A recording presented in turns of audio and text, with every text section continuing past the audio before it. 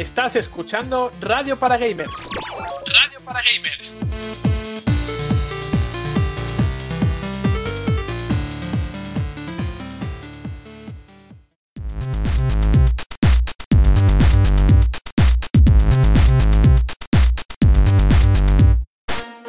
Bienvenidos otra semana más a Radio para Gamers. Al habla Juan Montes para dar inicio al segundo programa de esta segunda temporada. Y sí, ya lo avancé la semana pasada y vuelve a repetirse.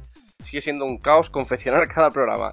Hoy también estaremos solo 3 personas, así que os dejo unos pequeños minutitos para que intentéis averiguar quiénes seremos, porque esto parece que se va a convertir en una tónica habitual y así al menos conseguimos generar expectación al respecto. Lo bueno es que hoy también tenemos doble ración de análisis, como también anticipamos en la despedida del pasado programa. Catherine Full Body y World of Warcraft Classic, así que en este aspecto el programa viene bastante cargadito. Algo que esperamos repetir también la próxima semana, aunque de eso ya hablaremos en su debido momento. Ya os digo que Melos tendrá bastante importancia en ese sentido. Y ahora, como siempre, antes de dar inicio al programa, toca recordar las vías que tenéis a vuestra disposición para contactar con nosotros. Twitter, @Radio para Gamers, donde tenéis el hashtag FiestaRPG. Ya sabéis que ahí podéis dejarnos todos los comentarios que queráis. Y por otro lado, también estamos en ebooks, YouTube, Spotify y un largo etcétera de plataformas donde estamos bajo el nombre RPG Podcast, y en las cajas de los comentarios también podéis dejarnos todos los comentarios que queráis y Melos al final del programa os leerá como siempre. Y vamos a seguir con esa idea de no conceder jerarquías a la hora de saludar y voy a dar paso a los 2 colaboradores que nos acompañan hoy. Aunque ya advierto que uno de ellos debuta en esta temporada y con ello ya os doy una pista de cuáles pueden ser los integrantes de hoy. Bienvenidos compañeros, ¿qué tal? ¿Cómo estáis? Pues yo muy bien, aquí seguimos bien, Marina, de vacaciones. Bien, hoy has estado rápida en el duelo del desmuteo, no como el otro día. Sí, bueno, voy a intentar dar un turno, una semana un turno, otra semana otro turno, no. Y deseando irme de vacaciones estoy, porque la semana que viene me vais a echar en falta porque estaré de vacaciones, probablemente, aunque probablemente no. Si todo va bien, seguramente os escuche de camino de vuelta de Portugal. Te las has ganado, Marina, eso por descontado. Bueno, tengo que decir en mi defensa que he querido ser un caballero y dejarle el desmuteo a ella, porque estaba esperando. Se ha tirado 10 segundos. Ya empezamos haciendo la pelota, Melos, de verdad. Que no, hombre. Ha sido de verdad un gesto de caballerosidad y bueno, porque me salta el primer programa. De esos que no tienes conmigo, qué vergüenza, de verdad. Que sí tengo, hombre, por Dios, Juan Montes, por favor. Para empezar, ¿cómo terminamos, Melo? O sea, tampoco te rayes, es simplemente para darle espectáculo a la gente. Sí lo sé, si esto es continuidad, no penséis que el bullying ha acabado en la temporada 1. Por supuesto que no. Te tienes que dar el puesto de profesor de defensa contra las artes oscuras otra vez, Sí, no, si me vas a tener de becario en Hogwarts toda la vida, o sea, me vas a tener en ese puesto para siempre. No sé yo. Y ya te dejo hablar, que te estoy cortando todo el rato. No, si tampoco iba a decir nada del otro mundo, que estoy muy contento de estar aquí, de que este programa me gusta mucho, que espero que dure mucho, y nada, muchas gracias a los oyentes que ya desde el primer programa se han volcado y hay varios comentarios que luego leeremos, la verdad, estoy contento. Y te voy a hacer la pregunta que les hice a Juanpi y a Marina la semana pasada, que me interesa saberlo. ¿A qué has jugado este verano? ¿A qué no he jugado este verano? Cuéntanos. Había un montón de juegos. He estado jugando, bueno, a ver, ahora a finales, sobre todo WoW Classic, que hoy tenemos ese análisis, que ayudaré un poquito a Marina con él, si me permite meter un poco de baza. Y desde casa de WoW Classic le he metido más horas que a todo el resto de juegos de verano, pero en verano he estado volviéndome a repasar RPGs que me gustan mucho, he estado jugando mucho Overwatch, que lo han anunciado para Switch, he estado jugando mucho Minecraft, de todo. Minecraft, sí, lo he dicho, Minecraft. ¿Qué está pasando?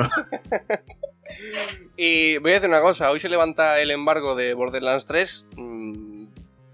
Ahí tenéis una pistita de lo que os comentaba antes. Menos tendrá importancia, que ya sabéis que es un enfermo de Borderlands. Pero eso será en el siguiente programa, no os hagáis ilusiones, que todavía estamos bajo embargo del análisis. Está calentito eso, está calentito. Y no se puede comentar nada. Antes de empezar, como siempre, también os recuerdo nuestros twitters personales por si queréis escribirnos por allí o si queréis comentarnos cualquier cosa. El mío es @JuanMontes9, el de Marina es @MarMartinezSan y el de Melos es MElosDead. Con todo esto, con Marina y con Melos presentados, arrancamos ya el segundo programa de la segunda temporada de Radio para Gamers.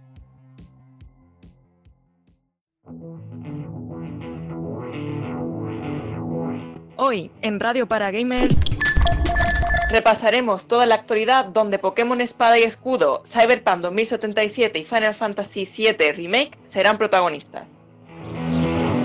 Tendremos pesadillas placenteras y revisitaremos una leyenda con los análisis de Catherine Full Body y World of Warcraft Classic. y debatiremos sobre si el modo multijugador debe ser obligatorio en ciertos videojuegos de corte para un solo jugador.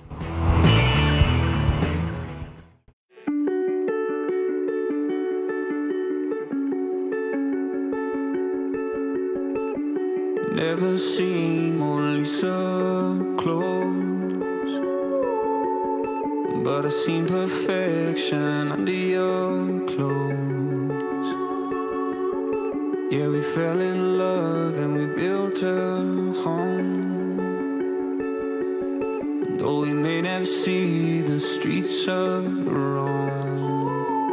And I hope it's okay, 'cause the unknown is on its way. If I died in your arms, it's right where I'm supposed to be. You know I'm not afraid as long as you're next to me. So tell me, will you hold me when the curtains close? If I died in your arms, it's right where I'm supposed to be.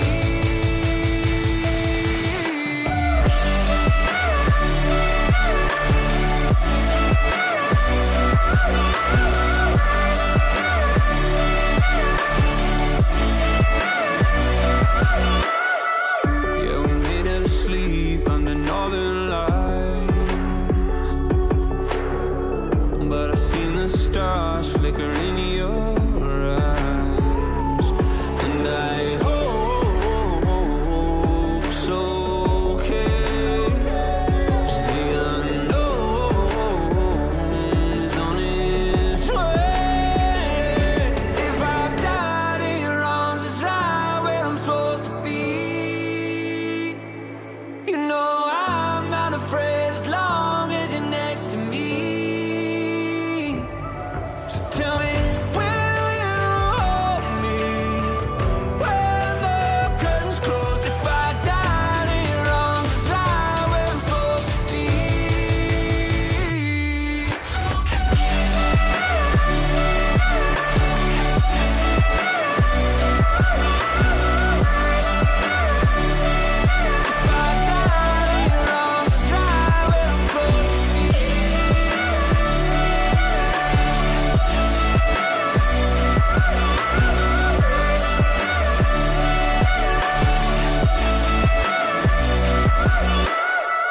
Lay me down in the ground by my hometown girl. We never leave, but it feels like we've seen the whole world. 1,000 cheers for the tears on your parents' roof. Forget my fears every time that I'm under you. All along, all I needed was you. So I swear I'm not scared when it's over. If I died in your arms, it's right where I'm supposed to be. You know I'm not afraid as long as you're next to me. So tell me, will you hold me when the curtains close? If I died in your arms, it's right where I'm supposed to be. Comenzamos repasando toda la actualidad que nos ha dejado esta semana la industria del videojuego. Actualidad. Y ha sido una semana en la que ha habido un nuevo Nintendo Direct, pero que probablemente sea uno de los más decepcionantes de los últimos tiempos. Lejos de la confirmación de Overwatch, que llega el 15 de octubre a la hibrididad de Nintendo, y el regreso de Xenoblade Chronicles con una Definitive Edition, también hay que mencionar el lanzamiento de Little Town Hero, por supuesto, que llegará en octubre, el día 16, a Nintendo Switch. No hay mucho más destacable que comentar, la verdad. Todos fueron adaptaciones de juegos third party que llegan a Switch, leves actualizaciones de Luigi's Mansion 3 y Animal Crossing, y seguramente si Elizabeth estuviera aquí nos diría que es lo más importante de todo. Un besito, Elizabeth. Pero nosotros nos vamos a centrar en Pokémon Espada y Escudo, porque al menos nos va a dar que hablar teniendo en cuenta quiénes estamos aquí. Y en este Nintendo Direct, Game Freak ha presentado nada menos que 4 novedades, aunque ya os digo que tampoco son especialmente llamativas. Pues sí, Juan, y es que este Nintendo Direct nos dejó 4 interesantes novedades de las nuevas entregas de Pokémon Espada y Escudo. Ya que, por ejemplo, ahora podremos personalizar mucho más a nuestro personaje, con más ropa, peinados e incluso maquillaje, que esto no lo había en la última entrega de Pokémon Sol, todo el maquillaje. Bueno, había una cosa de lentillas, pero era una cosa muy vaga y tal, y parece que ahora está bastante más currada. Vamos a ser, de verdad, un personaje se va a distinguir de la partida de un jugador de la de otro, bastante, por lo que quieren enseñarnos Game Freak. Y otra de las novedades es el campamento Pokémon, que para mí es una ampliación de lo que viene siendo cuidar de nuestro Pokémon, lo de jugar con él, acariciarle, etcétera. Pero ahora despliegas una tienda de campaña y sacas a todos tus Pokémon de las Pokéball para jugar con ellos en tu tiempo libre. También puedes visitar los campamentos Pokémon de otros entrenadores y jugar con los Pokémon de estos. No sé qué aplicación online real tendrá más allá de la interacción, no sé, de comunicarte con otro amigo. No sé si ir al Pokécampamento de otro jugador puede venir bien a tus Pokémon porque entablan relaciones y les subes el amor o la amistad, que ya sabéis que algunos Pokémon evolucionan por amistad, etcétera. No sé si tendrá alguna aplicación real o simplemente vas y juegas con ellos y punto, y esa es la diversión. No lo sé. Muy bien, tendremos que esperar a que Game Freak nos diga más cositas. Y una de las novedades más curiosas, yo creo que Juan tendrás algo que decir, es esta Curry Dex. Sí. Que para mí es de lo más llamativo, ya que se trata de una Pokédex de comida basada en el arroz con curry, que es uno de los platos más populares en la región de Galar, así que podremos convertirnos en chef de este plato y comer con nuestros Pokémon. Tampoco sé si comer tiene aplicaciones útiles, por ejemplo, ya sabéis que en otros videojuegos comer sube las estadísticas, no sé si esto va a pasar así, nuestros Pokémon van a ser durante X combates o X tiempo, no sé, van a tener más ataque especial o más defensa, no lo sé, o simplemente es comer. No tengo ni idea. Y por último, ahora comentamos lo de eso del curry, Juan. Por último, el último anuncio es lo más importante para mí. 2 nuevos Pokémon.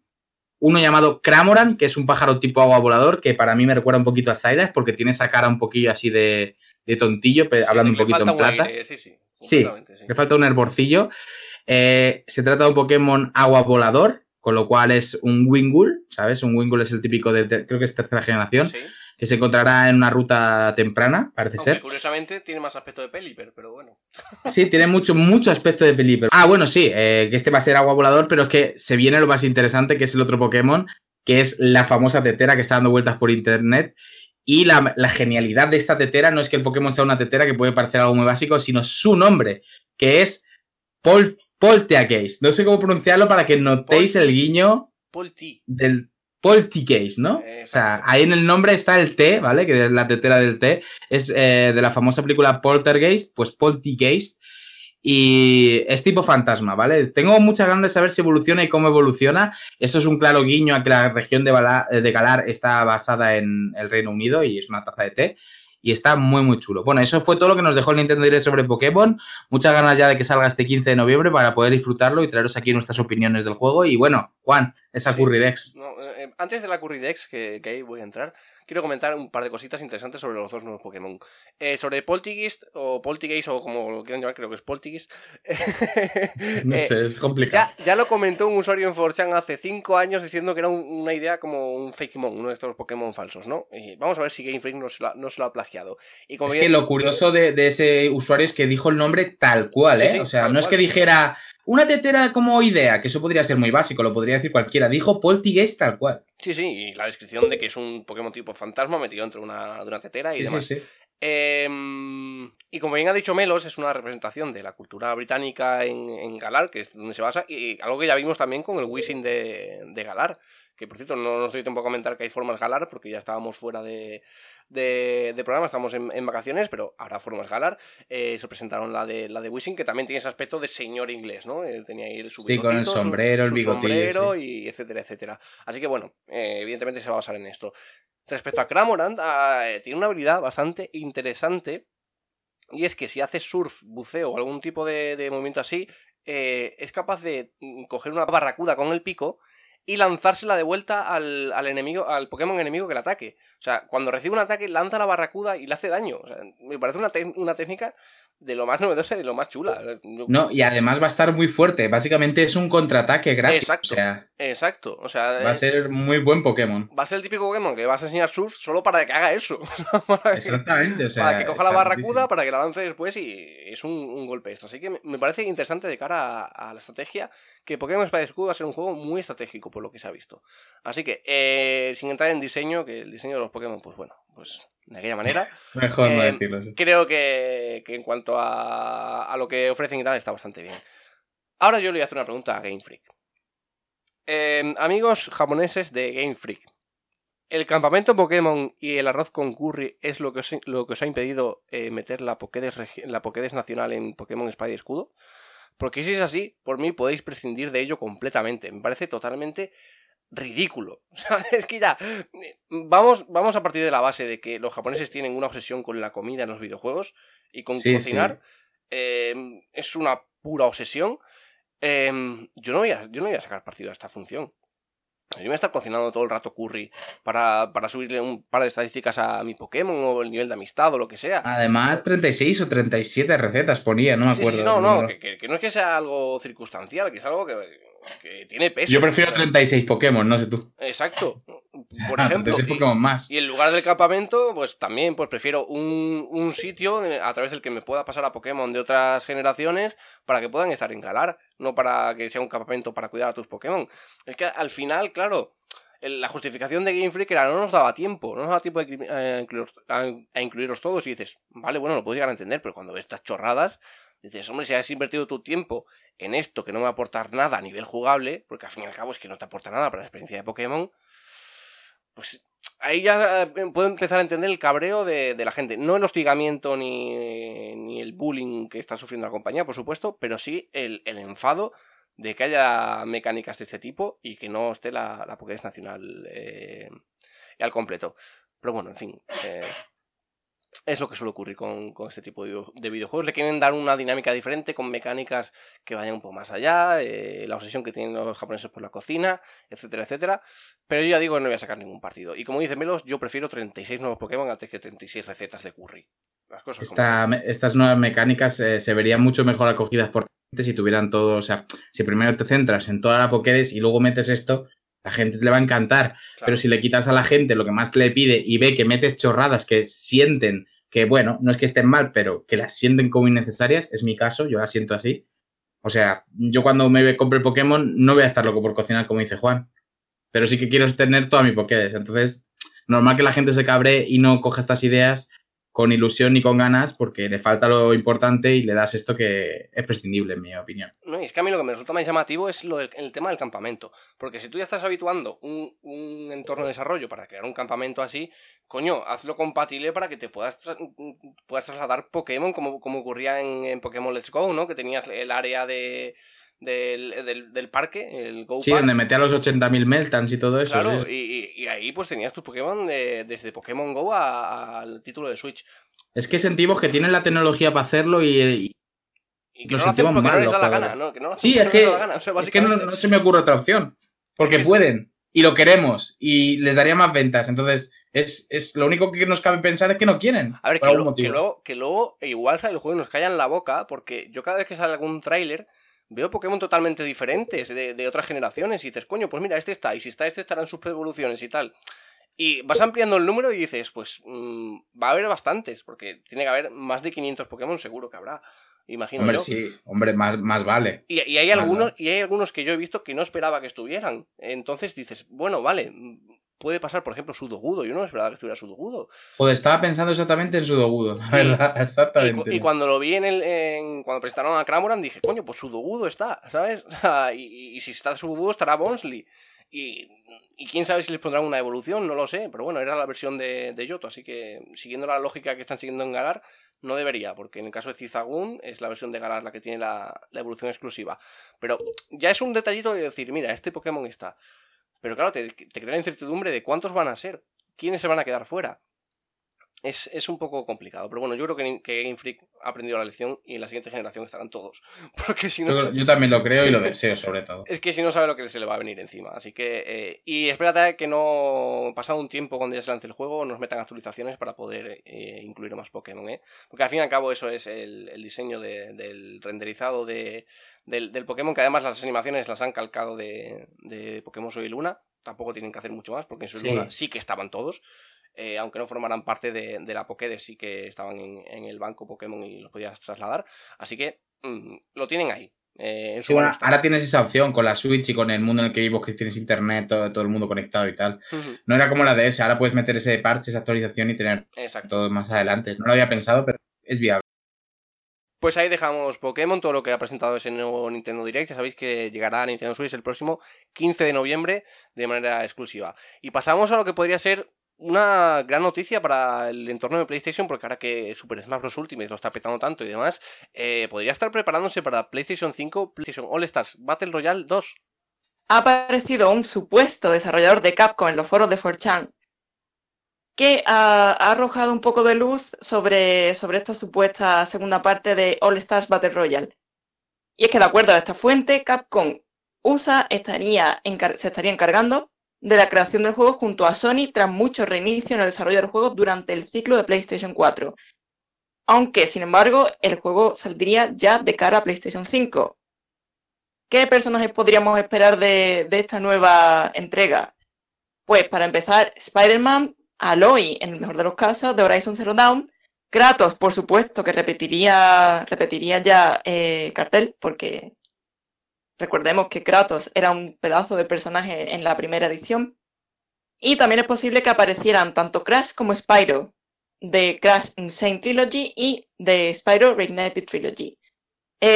Aunque la propiedad de estos dos personajes ahora pertenece a Activision, pero bueno, como en el pasado ya se vieron casos de personajes que pertenecían a otras compañías y aparecieron en Battle Royale, pues podría ocurrir lo mismo. Estaremos atentos a ver qué pasa con esta segunda entrega del Battle Royale de PlayStation, que la verdad es que el primero era muy, muy divertido.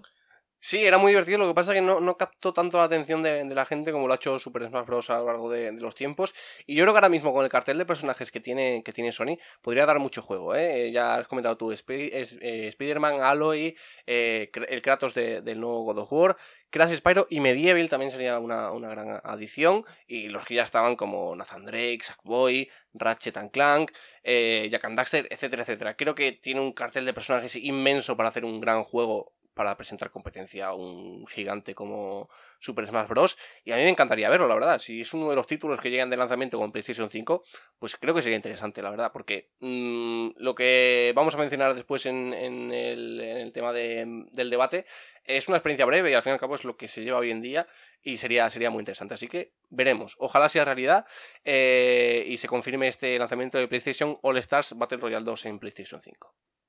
Pues ahí dejamos Final Fantasy VII Remake con esos personajes de Shinra que se van a presentar en el Tokyo Game Show y con ese tráiler de Kingdom Hearts Remake también, al que comentaremos el próximo programa, que ya sabéis que ahora que Marina está terminado la saga, somos verdaderos enfermos de Kingdom Hearts y podremos comentarlo sin ningún tipo de spoiler. Pasamos ahora a hablar de uno de esos grandes títulos que se esperan para 2020, Final Fantasy VII Remake, que ha destacado los contenidos que aparecerán en el Tokyo Game Show, que como sabéis se celebra esta misma semana. Y es que hasta ahora no se sabía lo que tenía preparado Square Enix para el próximo Tokyo Game Show 2009. Pero ahora, gracias a la revista nipona Famitsu, que ha entrevistado a Tetsuya Nomura, que como todos sabéis es el director del juego, sabemos que algunos personajes de la malvada organización Shinra serán revelados durante el evento.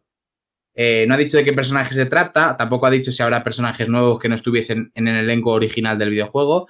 Así que nada, básicamente nos toca esperar a este Tokyo Game Show que empieza el 10 de septiembre y termina el 13 del mismo, para saber más sobre Final Fantasy VII Remake.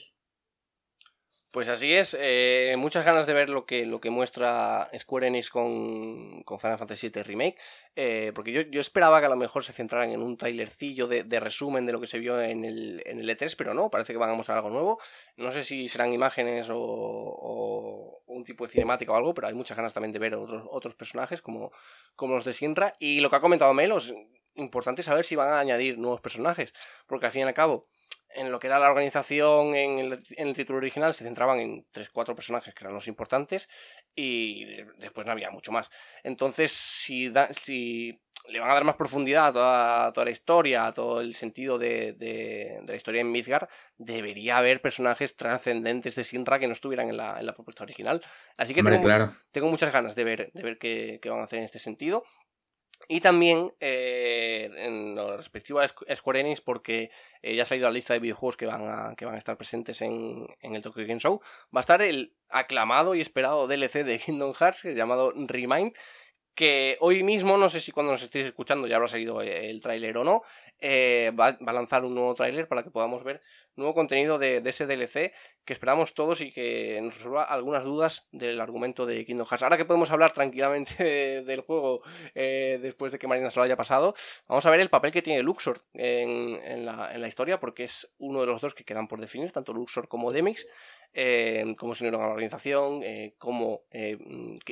qué papel jugaban en la época de Alba Burgo, ¿no? Porque Semnas ya dejó claro en Kingdom Hearts 3 que los trasladó de esa época al presente, y parece que en este DLC se va a ahondar mucho en el papel de Luxor. Solo queda esperar, o no.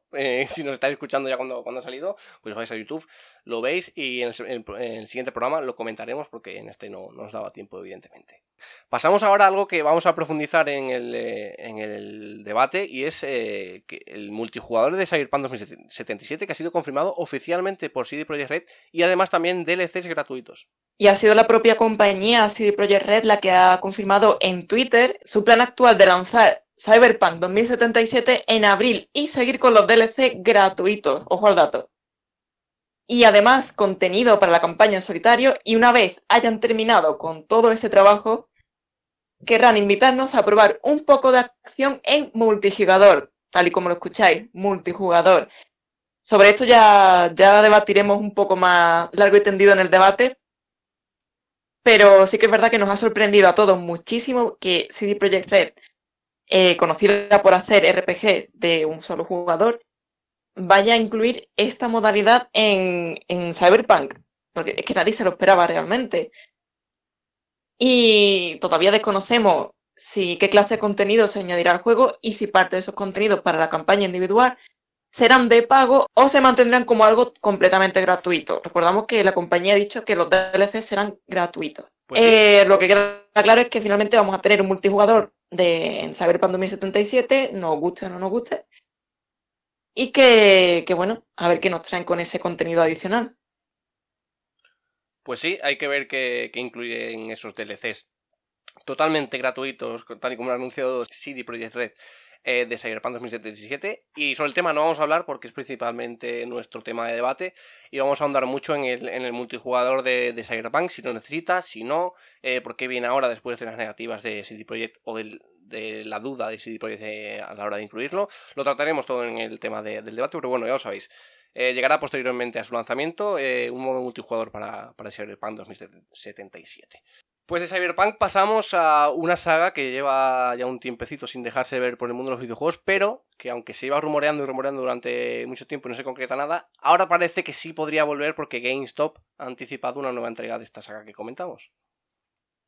Pues sí, Juan, y es que los fans de Splinter Cell llevan mucho tiempo deseando el regreso de Sam Fisher, y ahora GameStop, como comentabas, podría habernos dado una pistilla que nos indica que el espía podría volver pronto y por todo lo alto, además con una entrega que podría ser AAA en un futuro no muy lejano. Como decimos, la tienda de videojuegos GameStop ha anunciado en su tienda online una réplica de las famosas gafas de Splinter Cell con una descripción que nos da a entender que Ubisoft podría estar trabajando en una nueva entrega de la saga. La descripción del producto es la siguiente. Por primera vez desde la presentación de Splinter Cell en 2002, después de 9 superventas AAA y con la 10ª entrega en el horizonte, esta es tu oportunidad para hacerte con las icónicas gafas de Sam Fisher. Obviamente, podría ser solo un reclamo comercial, pero que digan que la 10ª entrega está en el horizonte y mencionen AAA en la misma frase es algo bastante contundente, Juan. Aún así, habrá que esperar a que Ubisoft nos confirme o nos desmienta esta afirmación. Pero vamos, pinta bien. Me gusta mucho tu voz publicitaria, por cierto. ¿Verdad? La pongo ahí.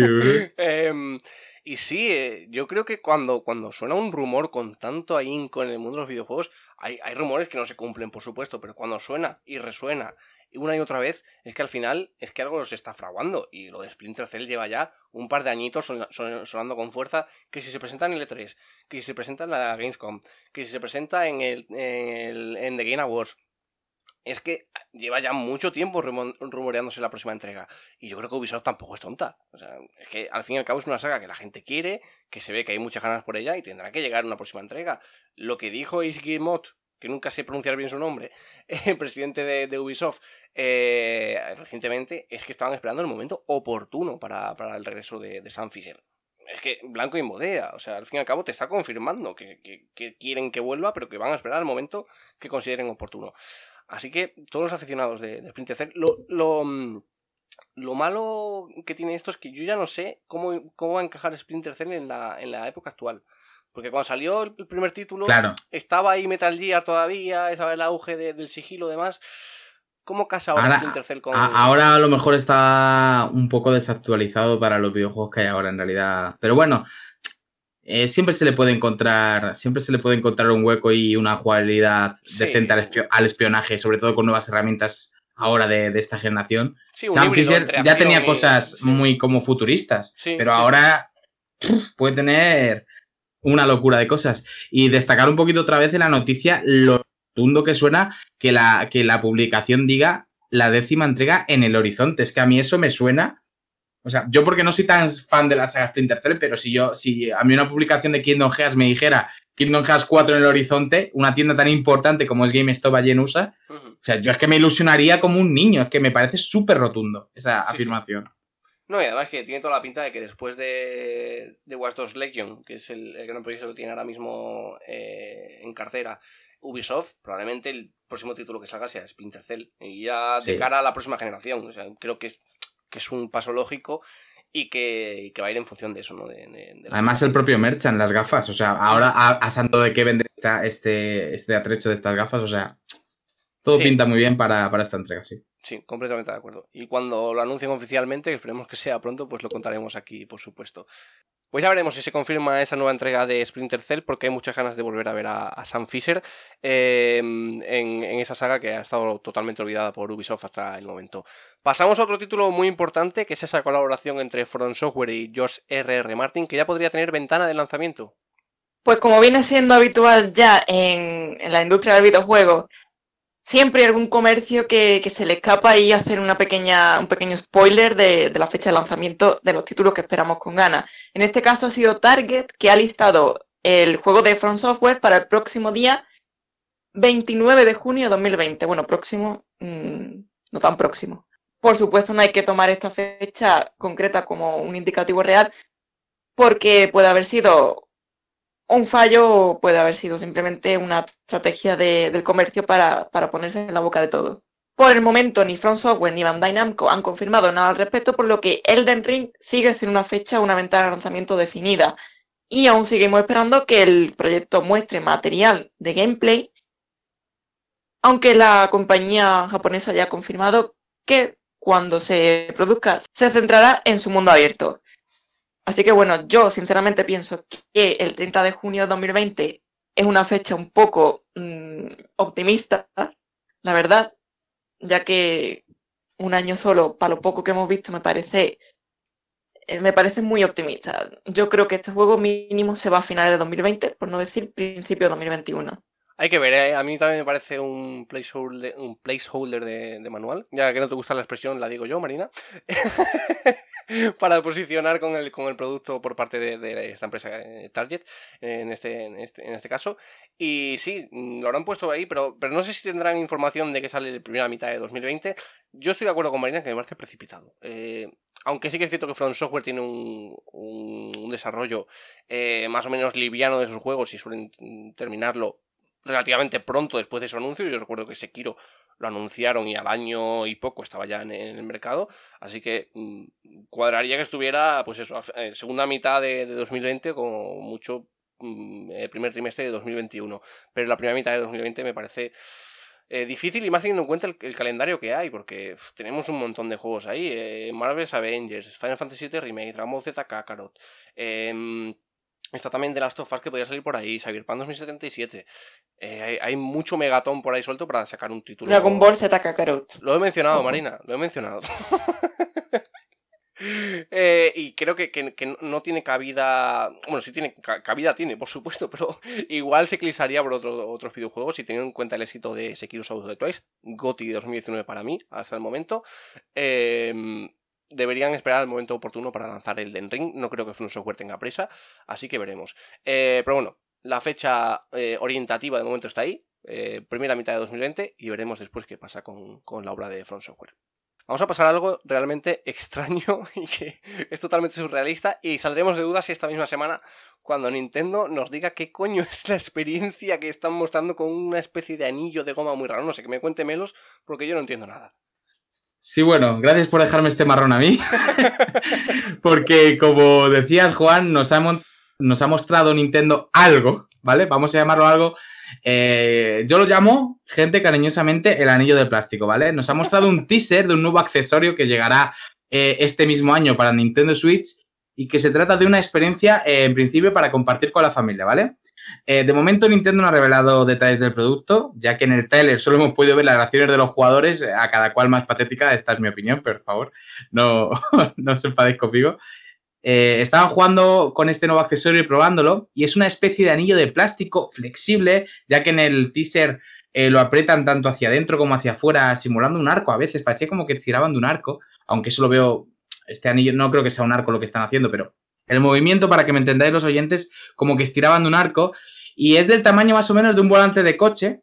También se ve en ese teaser que tiene como unas correas que te puedes atar en las piernas. No sé, en principio es un anillo, pero parece que trae más accesorios, ¿vale?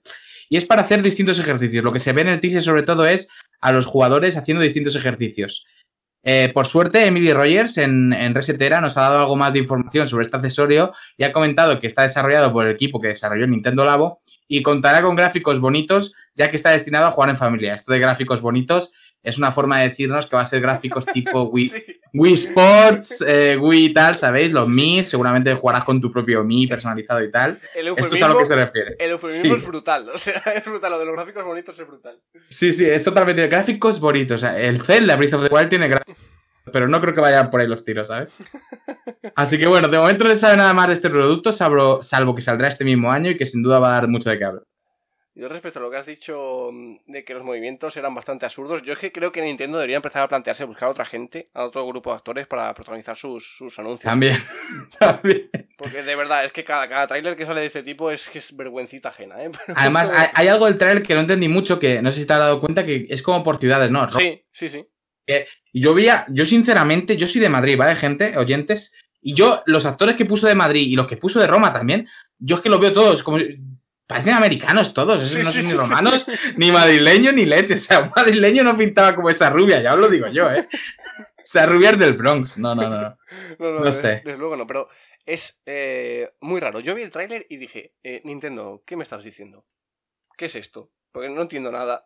No lo hemos dicho, pero se descubre el día 12. El próximo día 12 es cuando Nintendo tiene previsto explicar de qué va todo esto, así que en el siguiente programa ya tendremos la certeza de qué es y podemos contarlo mejor, pero ese anillo de plástico, como lo llama Melos, no sé, a mí me ha impactado. Sí que es cierto que, aunque nos parezca raro en un inicio, yo no descartaría que sea algo al final bastante divertido, porque cuando vimos lo de que Nintendo estaba preparando cosas con cartón, nos descojonamos todos y al final Labo vendió bastante, vendió y las críticas son bastante positivas, así que vamos a confiar en Nintendo.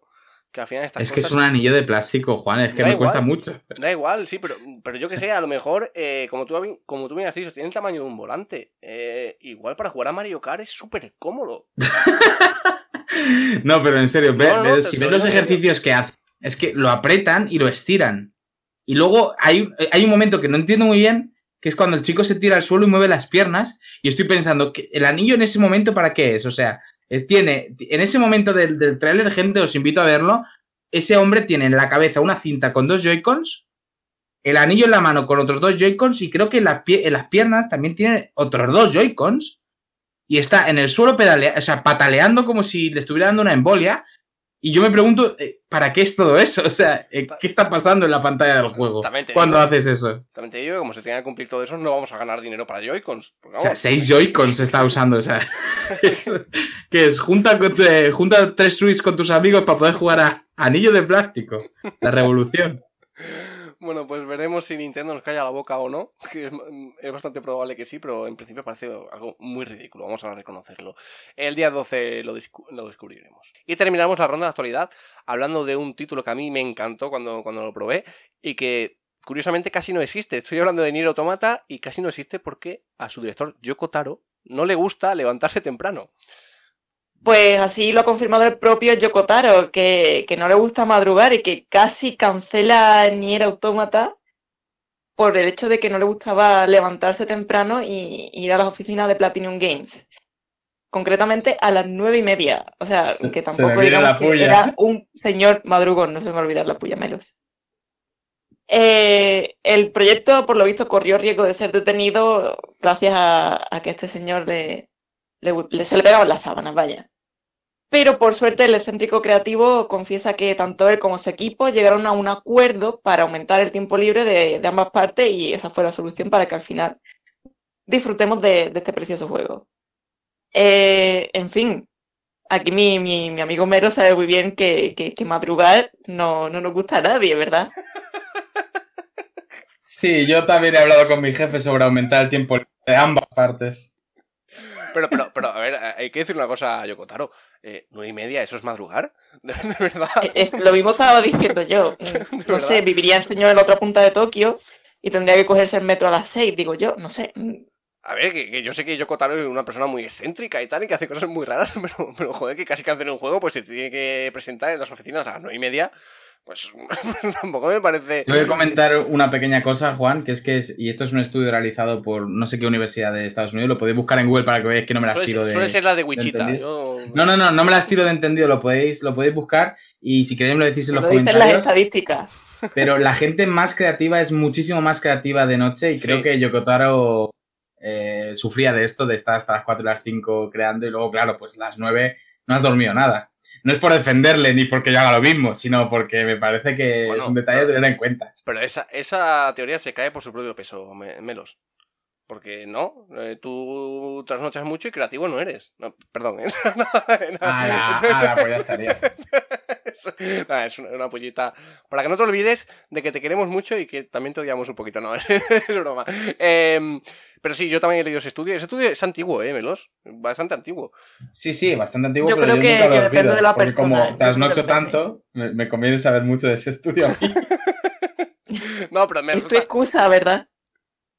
Me resulta muy llamativo lo de las 9:30. Si me hubiese dicho que se tiene que levantar a las 7, que sé de buena tinta que hay estudios que están trabajando desde las 6 de la madrugada, pues lo hubiese entendido, pero a las 9:30, yo ya llevo 1 hora y media de curro, señor Taro. Vamos a ver. Pero bueno, este hombre es así. Este hombre me recuerda mucho también a Kojima en cierto sentido. No te ofendas, Marina, pero porque son dos personas que van muy de estrellita en el mundo del videojuego, aunque este ni siquiera muestra la cara, simplemente más excéntrico, pero siempre está llamando la atención, así que, bueno, japoneses, ¿qué le vamos a hacer? Pero gracias, señor Taro, por hacer Nier Automata, y veremos si surge esa secuela que se estaba rumoreando, que sería muy interesante, aunque supongo que se hace una secuela. Bueno, eso dependerá de la hora de entrada al trabajo que claro, le pongan a Yokotaro, claro. Tendrán que poner a las 12 del mediodía para que le cuadre. Sí, no hay secuela. Hacer la secuela. Pero, y lo único que quería comentar es que si hacen secuelas será una secuela independiente, porque tal y como termina Nier Automata, no tiene mucho sentido que haya una secuela directa. Simplemente eso. Estará basada en el mismo universo, pero será independiente. En fin, que nos enrollamos. 4 millones de copias ha vendido Nier Automata, que no es moco de pavo. No se nota que me gusta el juego, por cierto. Vamos a hacer una pausa, que nos estamos yendo de madre con la actualidad, hasta que ha llegado esta semana. Y vienen curvas, porque vamos a analizar Catherine Full Body y World of Warcraft Classic. Así que nada, escucháis un temita y estamos de vuelta aquí enseguida.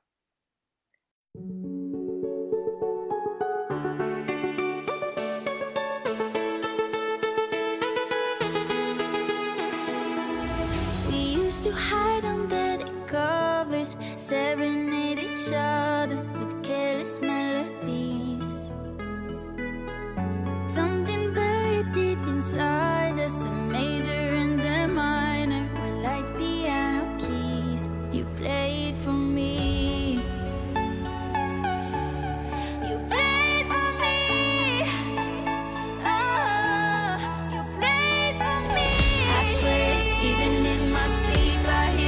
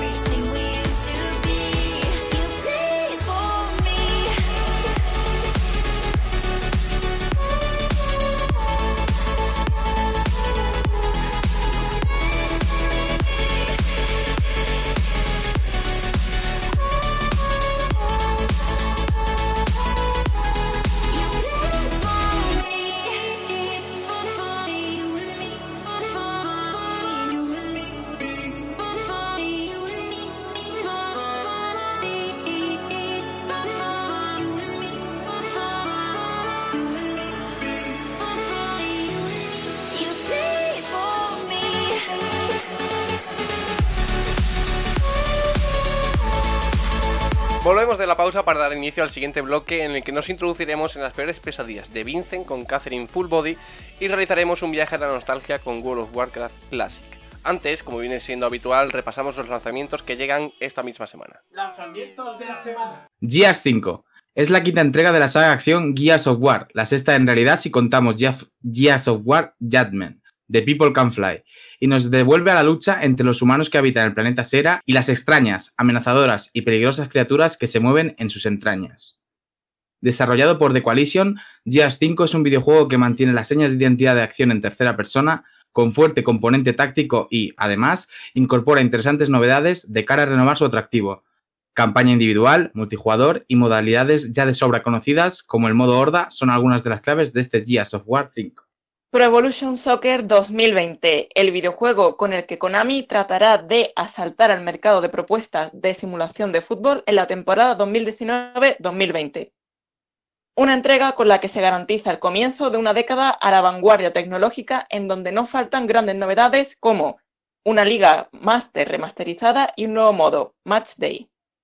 Borderlands 3 es un nuevo episodio de la saga de videojuegos de acción creados por Gearbox, que nos devuelve una vez más a la misteriosa Pandora para hacer frente a su trepidante acción y posibilidades de personalización y luteo, y añade profundidad y modalidades a su conocida fórmula, en la que está clara una cosa: el gameplay de Borderlands 3 funciona. Demon X Machina, un videojuego de acción de robots y mechas para Nintendo Switch desarrollado por First Studio. Los jugadores pueden vestir su traje personalizable Arsenal en diversas misiones para acabar con el enemigo a toda costa. Además, pueden elegir y personalizar su Arsenal con múltiples armas, sacar rédito de los enemigos caídos y cambiárselo sobre la marcha para adaptar su estrategia conforme a las cambiantes circunstancias que ofrece Demon X Machina.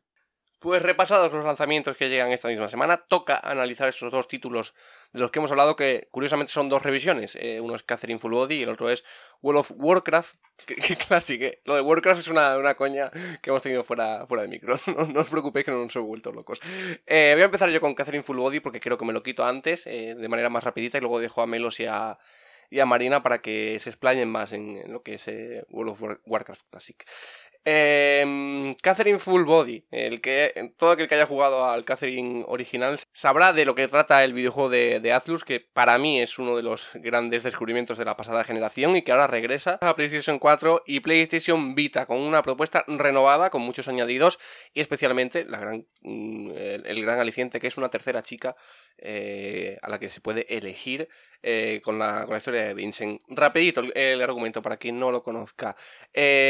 Vincent es el protagonista del videojuego Catherine, es un hombre de 32 años que tiene una novia llamada Catherine con K, y le empiezan a surgir los típicos problemas de relación en el que ella quiere casarse y él no, ella quiere tener hijos y él no, etcétera, etcétera, ¿no? Entonces a ti como jugador se te pone la situación de elegir qué debe hacer Vincent con su vida a través de tus propias decisiones.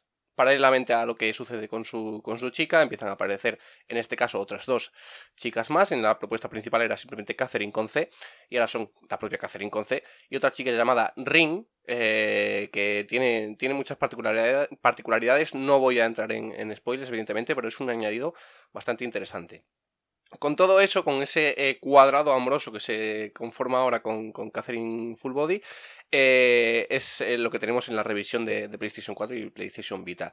Y hay que decir que, aunque el título es en la base igual a lo que vimos en PlayStation 4 y Xbox 360, Atlus ha sabido darle una dimensión totalmente diferente, ya no solo por la chica nueva que entra en juego, sino también porque en la jugabilidad cambia bastante si tú decides adoptar el modo avanzado y no el modo clásico, ¿no? Porque al empezar te permite jugar tanto el modo clásico del Catherine original como una nueva modalidad de juego que es bastante atractiva, y ahora entraré en ella. Voy a comentar un aspecto malo de Catherine Full Body y después ya voy con la jugabilidad, que es bastante buena. Sí que es cierto que han sabido renovar el título y darle otra dimensión con la entrada de Ring y con otros aspectos, pero adolece mucho en lo gráfico. Es decir, las escenas cinemáticas de puro anime están genial trasladadas. No han tocado un ápice porque ya en PlayStation 3 y en 360 eran una maravilla, pero en lo que es el terreno jugable de gameplay y esas escenas en las que no son anime, flaquea un poco, porque no distan mucho de lo que fueron en PlayStation 3 y 360. Sé que es difícil porque al final hay escenas en las que le tienes que meter un renderizado y tal, pero luego las otras las has adaptado igual a lo que era, ¿no? Entonces hay un contraste ahí un poco extraño cuando se suceden las escenas de gameplay y demás. Pero bueno, lejos de eso, es puramente anecdótico porque al fin y al cabo es una revisión y es lo que es. Cumple bastante con lo que promete. Sí que es cierto que sí que he notado que en el bar, porque con Vincent en las noches antes de entrar en las pesadillas, que es la parte jugable que ahora ahondaré ahí, en el bar hay muchas más opciones, porque claro, con la entrada de Ring que toca el piano en el bar, hay muchas más opciones. El tema de las bebidas sigue, el tema de la máquina de recreativos con el cuento de Rapunzel sigue presente también, pero hay como más vida en el bar, ¿no? Eso sí que se nota, que hay como más movimiento, más cosas que hacer y te entretienes más en el bar que yendo a las torres para superar las pesadillas. Eso me gustó mucho, porque es como darle una amplitud mayor al juego que te permite hacer más cosas y se nota un esfuerzo en el desarrollo, que no es un traslado únicamente, sino que se han molestado en ir añadiendo cositas en ese sentido, en un área que la gente en la propuesta principal no solía explorar, porque al fin y al cabo Catherine es un juego de puzzles, resolver el puzzle y ver la escena para el salseo que pasa, y no hay mucho más, pero aquí sí, aquí hay más minijuegos y hay más cosas interesantes que hacer en el bar y eso se agradece. Vamos a la parte jugable, propiamente dicha. Cada noche Vincent tiene que luchar por su vida en una pesadilla, porque si muere en ella, muere en la vida real. Y consiste en avanzar, subir por una torre con diferentes obstáculos moviendo bloques. O sea, tu misión es mover bloques en el sentido correcto para que tú puedas ir escalando y llegar hasta el final de la torre, ¿no? A medida que vas avanzando, evidentemente es más difícil, hay enemigos que te van obstaculizando el camino, hay bloques más difíciles de mover, hay algunos que se desplazan por el hielo, etcétera, etcétera. Eso estaba en la propuesta original. ¿Qué ha pasado ahora con Catherine Full Body en ese modo avanzado que te permite tener otra dimensión de juego? Que hay diferentes estructuras que se mueven en conjunto. Es decir, imaginaos que hay 8 bloques en forma de T, si tú mueves el de abajo del todo se van a mover todos esos bloques. No puedes mover uno a uno, como sucede habitualmente en el resto de niveles en el modo clásico, ¿no? Aquí hay esas estructuras que tú puedes mover en conjunto, pero no por separado, y que te dificultan muchísimo avanzar. De verdad, o sea, si Catherine llegaba a un límite de dificultad bastante interesante en la propuesta original, lo que han hecho aquí es demencial. Hay niveles que te lo tienes que pensar mucho y muy bien a la hora de hacer un movimiento, y todo eso con la tensión de que el escenario se va cayendo, ¿no? Así que para todos aquellos que crean que va a ser ver el salseo y poco más, que se vayan preparando si no han adquirido todavía Catherine Full Body, porque es difícil de cojones. Yo lo digo de verdad, he sufrido con muchos niveles por eso. Pero hay que decir también que, lejos de que aumente la dificultad, está muy bien implementado el nuevo sistema. Más allá de que es más difícil, te permite hacer otras combinaciones, desarrollar un modo de juego diferente, que la propuesta no sea exactamente igual que lo que viste en 360 y en PlayStation 3, y eso es interesante al fin y al cabo de cara al nivel jugable, ¿no? Si tú quieres jugar la propuesta igual, la juegas, y si quieres algo nuevo, pues tienes ahí ese modo avanzado, que es bastante interesante por lo que digo, por el tema de las estructuras conjuntas y las opciones que te permite. Sí que es cierto que a mí la dinámica de juego me ha parecido igual, a pesar de eso. Cuando estás en las torres, los niveles son similares, quitando esos bloques, y los jefes son los mismos, evidentemente. Bueno, hay un par que no, pero bueno, es spoiler, así que tampoco voy a entrar ahí. Pero en definitiva, la experiencia es la misma. Sí que cambia mucho cuando llegas arriba de la torre en cuestión y llegas a la sala de descanso donde están las ovejas, que son los otros hombres que están atrapados ahí, porque claro, las decisiones ya implican también a Ring. Entonces es como mucho más difícil tener en cuenta que decidir cuanto antes. Si tú querías ir a por Catherine con C, ibas a por Catherine con C, y si querías ir a por Catherine con K, ibas a por Catherine con K. El medidor de moral en azul era para Catherine con K y en rojo era para Catherine con C. Aquí varía. Aquí, al entrar en una tercera en juego, varía, porque ya no sabes, si te quieres quedar con una en concreto, ya no sabes qué hacer exactamente, porque la tercera puede variar entre las dos opciones. Así que ahí es tienes que responder con más sinceridad y con más cuidado a las preguntas que te hacen. Así que, pues aparte, muy interesante a nivel de decisiones. Me ha costado mucho más que en la propuesta original. Y argumentalmente, lo nuevo que le han metido, tanto las escenas de anime nuevas son brutales, son espectaculares, creo que han hecho un trabajo excelente ahí. Y argumentalmente es un modo totalmente diferente de vivir la aventura.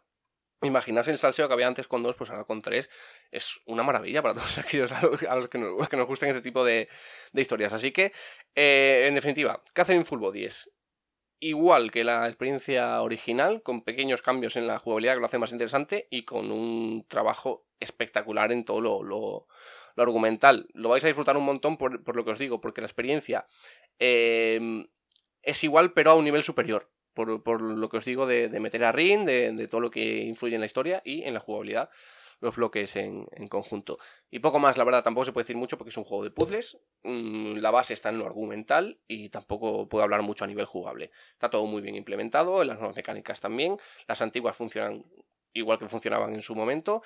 Y sí que os recomiendo que no perdáis, invirtáis tiempo en el bar, ¿no? Porque os lo vais a pasar de lujo, de verdad, porque hay muchas opciones y son muy divertidas. A ver, yo tengo este juego puesto en el punto de mira desde que tú me contaste que era brutal y que necesitaba jugarlo. Pero tengo dos dudas importantes para decidirme si ponerlo en mi lista o no ponerlo en mi lista. La primera, horas de duración. ¿Cuánto puede durarme Catherine Full Body? Es que depende mucho de tu modo de jugar, también hay que decirlo, porque depende mucho del modo de dificultad que elijas, de cómo afrontes los niveles y de lo que te entretengas tanto en el bar como en la parte de arriba de las torres. Pero yo te diría... Yo me entretengo mucho. Vale, pues sabiendo el toque que tenemos tú y yo de explorar constantemente todos sitios, yo te diría que unas 30 horas aproximadamente. Vale, y yendo a full por lo básico. 15-18, más o menos. Vale, y la segunda es lo que has comentado de la dificultad. Uh-huh. A ver, yo tiempo tengo poquito, y tú lo sabes bien. Sí. Entonces, yo quiero disfrutar de una historia y realmente que me llene. Yo no tengo tiempo de sacar ese partido a los juegos jugando los minijuegos, como pasaba en Kingdom Hearts. Yo no tenía tiempo para hacer los minijuegos estos del móvil o para ponerme a hacer recetas, que me parece genial y que en otra época de mi vida seguramente le habría echado el triple de horas y me habría llenado muchísimo más. Pero hoy en día no puedo. ¿Qué le vamos a hacer? Entonces, ¿es tan complicado como para que me atasque y me lleve meses y meses jugarlo o realmente es asequible? Me ha hecho gracia lo de las recetas, ya lo hemos hablado antes en Pokémon, y es verdad, tienen un toque ahí los japoneses con el tema de la cocina y todo esto, pero bueno, eso es un tema aparte. Respondiendo a tu pregunta, lo que te aconsejo es dos opciones. Uno, que lo juegues en el modo clásico, si no quieres complicarte la vida con las nuevas mecánicas que son más difíciles, o dos, que lo juegues en fácil, al fin y al cabo, porque sí que te atascas. Yo conocía las mecánicas anteriormente, me conocía algunos de los puzzles y demás, y me he quedado atascado. ¿Sabes lo que me pasa? Es que, a ver, si es tema de puzzles, me flipa, o sea, y me da muchísimo coraje un puzzle fácil. No sé, quizá tenga que ver algo. No, pero No a sé, ver, una persona que le gustan los puzzles, que le gustan los desafíos de ese tipo, ¿le sigue recomendando jugarlo en clásico? sí, porque la propuesta clásica al fin y al cabo era muy buena también y tenía su parte de dificultad. No sé si sabes la mecánica de Catherine al fin y al cabo, pero es subir una torre de bloques estructurados de cierta manera que tú cuando los mueves pues puedes ir avanzando y subiendo. Y según cómo los muevas pues es más fácil o más difícil. O sea, al fin y al cabo, lo bueno que tiene Catherine, que pasaba en la propuesta original y que pasa aquí también, es que dependiendo de lo que tú hagas, es más fácil o más difícil. O sea, si tú eres capaz de ver el escenario de tal manera que puedes avanzar fácilmente, tiras hacia arriba y ya está. Pero si te complicas la vida con movimientos que no tienes que hacer, te lo haces más difícil. Porque además, si tú mueves un bloque de cierta manera que no encaje con la parte de arriba se cae. Y claro, eso te complica mucho la vida. Tienes la opción de deshacer, eso sí que es cierto. Tienes la opción de deshacer, que no lo he comentado, que también pasaba en el inicial, pero está limitada. Tú puedes deshacer tres movimientos. A partir de ahí, estás jodido. O sea, lo bueno que tiene que hacer es que hay que pensar mucho a la hora de mover, pero no te deja pensar el juego porque se va cayendo la estructura. Entonces, por eso te digo que la dificultad es bastante más alta que en la propuesta original. Yo te recomendaría a ti, conociéndote, que jugaras al clásico primero. Pues te haré caso y lo pondré en la lista, porque ya me habéis hablado tantas personas también de ese juego. Además que tú que eres... que ya lo necesito, ¿sabes? Como a Plague Tale, que yo a Plague Tale dije, tiene ratas, paso. Y ahora es como, no, es Jesucristo, tienes que jugar. Ok, lo voy a jugar. Me sumo a la idea de que Jesucristo. Y conociéndote con el tema de animes, que te va a gustar mucho, Catherine. Yo estoy convencido de que sí, de que te va a encantar. Pues aquí queda Catherine Full Body. Ya sabéis que cualquier duda, sugerencia, comentario, lo que queráis comentarme, me tenéis en Twitter, @juanmontes9, y ahí os respondo todo lo que queráis. O si queréis comentarnos también en el hashtag o en la caja de comentarios de iVoox y YouTube, pues también os responderé el próximo programa. Ahora dejo solitos a Marina y Melos, que están deseando hablar de World of Warcraft Classic, y que nos cuenten cómo ha sido esa revisión de una de las grandes leyendas del mundo de los videojuegos y qué les ha parecido. Pues si a mi compañero Melo no le importa, voy a empezar yo dando mi opinión, porque hoy estáis de suerte ya que tenéis tanto la parte de un jugador veterano que estuvo desde los inicios de World of Warcraft, como la de una jugadora que ya se inició de hecho creo que fue la penúltima expansión, cuando ya me inicié en World of Warcraft de forma plena, por así decirlo. Porque anteriormente sí que es verdad que había jugado las típicas versiones de prueba que te da 20 días de juego, un mes de juego, subir hasta el nivel 20, creo que también hubo hace tiempo una prueba que era así. Sí que es verdad que cuando se lanzó este juego, me llamó mucho la atención como fan acérrima de Warcraft, sobre todo el 3, que me parece uno de mis juegos favoritos. Pero ¿qué pasa? Que cuando salió, yo no tenía forma de pagarme la suscripción mensual, porque es que este es un juego de pago. Ya no solo que te compres el juego, que en aquello entonces tenías que comprarte el juego aparte, creo, sino que tenías que pagar mensualmente un año, que tampoco es una barbaridad lo que cuesta el juego, pero si yo tenía 5 euros a la semana, no los iba a gastar en World of Warcraft, lógicamente. Espérate, se me ha ido un poco el hilo. Entonces, teniendo en cuenta que yo me subí al carro cuando ya podía pagarlo de verdad y que tampoco subí demasiado, no fueron muchos meses de juego los que me tiré con World of Warcraft, pero sí que pude probar un poco de cada cosa y sí que pude llegar a conocer el juego en profundidad. Lo suficiente como para haber visto diferencias notables en la versión Classic, que es la versión primigenia de cuando salió World of Warcraft. Entonces, lo que primero me ha llamado la atención han sido los gráficos. Indudablemente, porque los gráficos de hoy en día son mucho mejores y tienen una renderización superior y tiene ciertas mejoras que te hacen el juego más cómodo y bueno, que se han ido implantando con los años, con la experiencia de juego de millones y millones de usuarios. Entonces, lo primero, los gráficos son inferiores, pero en su defensa quiero decir que el juego funciona en equipos, en fin, yo creo que no hay un ordenador que no tire con este juego. Si funciona en mi Intel Core i3 con gráfica 0, que sirve para usar el Office, para trabajar y punto, yo creo que cualquier persona puede jugarlo en su ordenador, cualquiera. Vamos, me ha puesto algo que incluso en el Intel Core 2 Duo que yo solía tener, funcionaría perfecto. Además que va súper fluido. No se nota para nada ningún fallo o de carga de mapa o de personajes lagueándose, nada, cero. En ese aspecto, un 10. Porque yo tenía miedo cuando lo instalé de veremos a ver si esto funciona, y funciona perfecto. Así que por esa parte, Blizzard, muchas gracias en pensar en los que tenemos ordenadores de bajo rendimiento.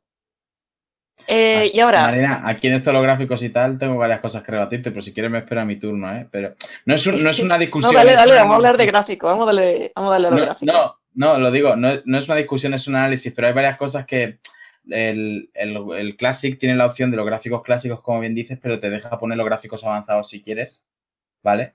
O sea, que es una experiencia que tú decides si quieres los gráficos clásicos. Sí, pero otra cosa que quiero decirte es que el WoW Retail, que es el WoW actual, de la última expansión, también te permite bajar los gráficos a modo de que la tostadora te tira el WoW. Así que no es una cosa de la Classic, es una cosa del WoW en general, ¿vale? Sí, pero realmente, aunque los gráficos estén en su forma primigenia, tampoco se ve mal, o sea, No, para nada. Tiene para mí su no es- es... Es que WoW tiene su tiene su gracia. estilo. O sea, no es un juego que quiera ser realista. No ves un cerdo con los pelillos en HD. Es un juego que tiene su propio estilo de gráficos y que gracias a ese estilo puedes tenerlos muy altos y muy chulos y muy definidos y también muy bajos, con lo cual permite a muchísimos usuarios de PCs gama media baja jugarlo y por eso es uno de los juegos más jugados, el MMO más jugado del mundo y todas esas cosas. Yo creo que es el MMO más jugado del mundo, no solamente por los gráficos. O sea, mira, sinceramente, ¿vale? Así, sincerándome 100%, yo crecí con lineaje. Bueno, crecí en mi adolescencia. Yo era de lineaje a tope y yo decía, los gráficos de lineaje, la estética que tiene, me parece muchísimo más bonita que la de World of Warcraft, que me parecía como de Disney, ¿sabes? Con tantos colorines y en fin. Pero ¿qué pasa? Que cuando lo jugué por fin y me di cuenta, ya no solamente la jugabilidad que tiene, la mecánica, la comunidad que tiene, la historia, por Dios, la historia, la música, la banda sonora, con que la de lineaje también es súper buena.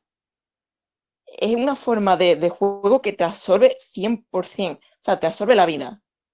Tú te levantas por la mañana con ganas de meterte otra vez en hacerlo, ¿sabes? No quieres, prefieres eso al mundo real. Yo entiendo perfectamente a la gente que se engancha a este juego porque es como que te evade de todo, te evade de todo. Es Es como un si tú te mundo teletransportases allí. vivo. O sea, a mí me encanta porque está vivo, no solo por los jugadores, sino por los NPCs y la historia, como dices. Sí. Es un mundo completamente vivo y a Un pesar de mundo. ser enorme, nunca sientes que esté vacío, nunca sientes que estés solo. Y además, el tema de alianza, horda, poder elegir un bando y enfrentarte, la verdad es que es muy atractivo, muy atractivo. La verdad es que sí. Pues sí, entonces yo cuando lo jugué fue cuando comprendí que este juego nunca va a ser gratuito, nunca va a ser gratuito. Porque siempre va a haber gente que pague por este contenido y bueno, y aparte por la mantención que tiene, que supongo que tantos años de mantenimiento, eso cuesta un dinero. Y bueno, pausando ya el tema de los gráficos y del rendimiento, sí que quiero destacar un aspecto negativo que ha tenido para mí World of Warcraft Classic, que ya os lo estaréis imaginando. Y es que llego con toda mi buena intención y con todas mis ganas de jugarlo y con toda mi prisa también para poder analizarlo y me veo 14.000 personas por delante mía para entrar. Es un día y al día siguiente lo mismo y al día siguiente ya no eran 14.000, ya eran 3.000 personas. Pero es que a mí sinceramente así se me quitaban bastante las ganas y tener que meterme en un servidor vacío, entre comillas, por poder entrar al juego, que tampoco es que esté vacío, ¿verdad? Que sí que había gentecilla, pero no era el servidor donde estaba la comunidad española, por ejemplo. Eso a mí me ha dejado un poquito que desear, la verdad.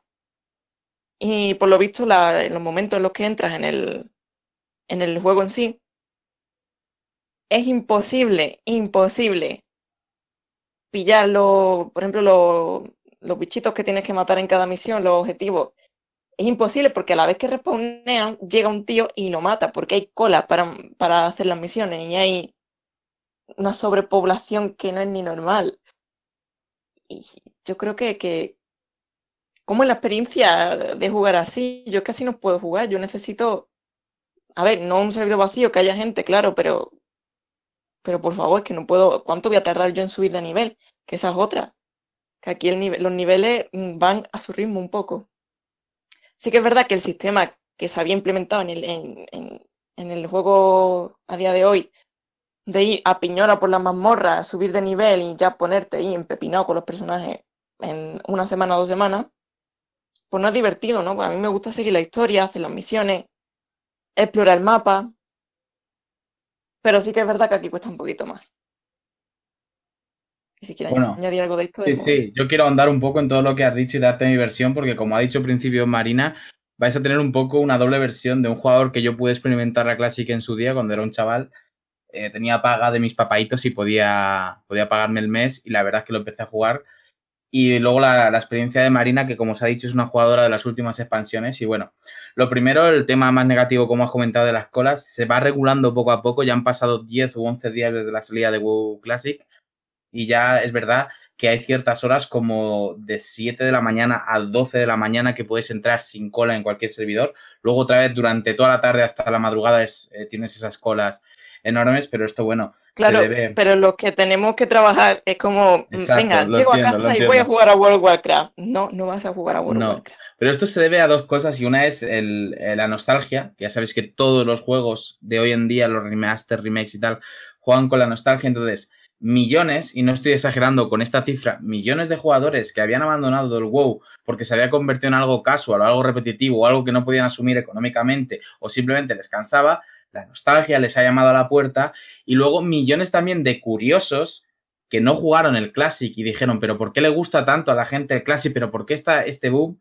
Pues se han juntado los nostálgicos con los curiosos, con los que además siempre jugamos a WoW, de que no lo hemos dejado nunca, y entonces hemos llenado y saturado todos los servers. Decir que Blizzard está poniendo cada semana unos 20.000 huecos más en cada server, que parece que no es mucho, pero es bastante, y que poco a poco, cuando baje el furor y la gente lo vaya dejando, porque sí que es verdad que sobre todo los curiosos, al entrar en la experiencia Classic, ver lo difícil que es en comparación con el WoW estándar, con Battle for Azeroth, que es la última expansión, lo están dejando. Se nota mucho el descenso de jugadores, sobre todo curiosos. Entonces, poco a poco vais a poder entrar con facilidad. Yo creo que para mediados, finales de septiembre ya se va a poder entrar sin cola tranquilamente. ¿Tienes algo que decir, Marina? Que sí. Te he visto desmutearte. Termina. Sí, te iba a hacer una preguntilla. Bueno, te iba a decir una cosa. No, simplemente eso, que lo de las colas, que es el aspecto más negativo, le quedan este mes como mucho para que se solucione ya. Y ahora ya iba a andar el otro que has hablado de la historia y la jugabilidad de los bichos, pero pregúntame primero y ahora digo yo mi versión de eso. Es que ahora que has dicho el tema de la nostalgia, ¿sabes cuál creo yo que es la principal motivación de que los jugadores, y ahí me incluyo, de World of Warcraft estándar de las últimas expansiones, queramos meter las narices en este Classic? ¿Cuál es? Ver el mapa. O sea, ver cómo El estaba cambio. Azeroth, exactamente. Sí. Cómo estaba Azeroth antes del cataclismo, antes de todos los eventos que han pasado en las últimas expansiones. Sí, bueno, Porque sí que es verdad que una cosa que me flipa de este universo es que cada evento se ve perfectamente en el mapa, entonces va cambiando. Tú llegas a un sitio y ves las cosas que han ido pasando por cómo está todo. Exacto. Y bueno, exacto. aparte los NPC, y no sé, son detalles que Los me NPCs, parece brutal. O sea, el cambio del mapa y de los NPCs es una de las cosas más trabajadas para mí en Warcraft, porque si bien es cierto que cada expansión te suele traer un mapa nuevo para que explores nueva zona, y este mapa nuevo está genial hecho, también hubo un punto de inflexión en WoW, que fue la expansión Cataclismo, donde un dragón llenó el mundo entero de fuego y cambió todo, las ciudades, las zonas desérticas se convirtieron en zonas acuáticas, etcétera. Entonces los jugadores que estáis en la última expansión y veis una zona que es acuática y llegáis a Classic y resulta que es un desierto, tiene que ser una cosa que os vuele la cabeza. O los que conocéis ahora personajes que ahora están muy de moda, como Colmillosaurio y Thrall, y los veis viejos y con cicatrices, y llegáis al Classic. Yo tengo una pregunta sobre eso, sobre los personajes que han cambiado. Y lo veis como niñatines a Thrall y Colmillosaurio. Dime pregunta. Sylvanas, es que no la he visto todavía. Sylvanas, aquí en el Classic, ¿cómo está Sylvanas? Es que Sylvanas... O sea, está viva, para empezar, ¿no? Sí. Me refiero, Sylvanas es una señora elfa. Sí, es una señora elfa de la Alianza, y todavía hasta que no se encuentre con Papa Arzas, 2 expansiones después, no será una no muerta, líder de los no muertos, de la Horda y todo eso. O sea, todavía queda. Claro, es que son esos detalles los que creo yo que hace que los jugadores de estándar queramos decir, quiero vivir eso. O sea, eso que no lo viví en ese momento, quiero vivirlo ahora. Es que es un gran porque ahora es imposible vivirlo. La jefa de la Horda actual, Sylvanas, la jefa de la Horda actual, en el Classic es Alianza. Es que es muy fuerte, sí. Claro, bueno, y como eso, muchos personajes. Y comentando lo que decías de que no se pueden coger los objetos y que se cuesta levear y todo eso, tengo que decir que esa es la experiencia Classic. Y hay gente que se la está cargando ya, streamers y youtubers y tal, porque están buscando eso de ir a mazmorras otra vez o las formas más fáciles de subir instantáneamente el personaje, y yo creo que eso es cargárselo, porque precisamente el estar un mes y decir, Dios, lo que me ha costado del nivel 30 al 31, esa es la gracia. Classic, claro. Y esta es la gracia de esto. A ver, yo, ya hemos hablado antes, Juan y yo, sobre el toque de tener que hacer todas las cosas. Yo hacía todas las santas misiones y mis amigos del clan me decían, vente a la mazmorra, vente a no sé qué, venga, ¿qué te vas a poner a hacer misiones, chiquilla? ¿Qué haces pescando? Por Dios, ¿qué haces pescando? Y No, eso es una de las cosas yo más quiero irme a divertidas, ¿eh? pescar, quiero irme a pescar con mi caña y escuchar la música de fondo y relajarme un rato. Eso es No otra de las quiero ir pom, cosas pom, pom. más maltratadas ahora en la última expansión, Marina, el tema de las profesiones, maltratadas en el sentido de que lo han puesto lo más casual posible. Perdonad a la audiencia si le molesta la palabra casual, la uso mucho, realmente cuando hablo de Warcraft, pero es que de verdad para mí el juego se ha casualizado mucho, porque antes, por ejemplo, ahora en Classic lo estáis viviendo, si queréis subir la profesión de pesca, realmente es como si pescarais en la vida real. Vais a estar horas y horas y horas pescando y la mitad de las veces no vais a pescar un pez, vais a pescar una bota o vais a fallar en la skill de pesca. Bueno, y ahora eso ya pasaba. Sí, no, pero es que ahora tú en el juego, por ejemplo, en BFA, yo si quiero subir pesca, la subo en un día, del 0 al nivel máximo pescando. Te reto a subir cualquier profesión, pesca, cocina, la que sea, te reto en el Classic a subirla, no en un día, te doy un mes a ver si eres capaz. O sea, la experiencia Classic es, y se nota que era un juego que pagas por tiempo, en plan, que pagas al mes, porque hacían que hasta los casteos más básicos de crearte una prenda, por ejemplo, hay una profesión que es costura, sastrería se llama, y te creas pues una toga para un mago, ¿no? Bueno, pues el casteo de crear la toga, ahora mismo en el WoW Retail, que es así como se llama ahora a la última expansión, Retail, lo casteas en un segundo, o sea, lo que sea. Crearte una toga de lana, pum, y hace el casteo, pa. Y en el Classic son unos 12 o 15 segundos de una barra que pone cosiendo. Y todo ese tipo de cosas eran cosas en las que perdías el tiempo, en las que se te pasaba el mes de juego y en las que tenías que renovar. Y esa es la experiencia Classic, gente. A mí me encanta, la verdad. Pero te voy a decir un par de cosillas que entiendo que era parte también de la experiencia y que son mucho más auténticas bajo mi punto de vista y por así decirlo. Pero que te hacían la vida más fácil en el Warcraft actual.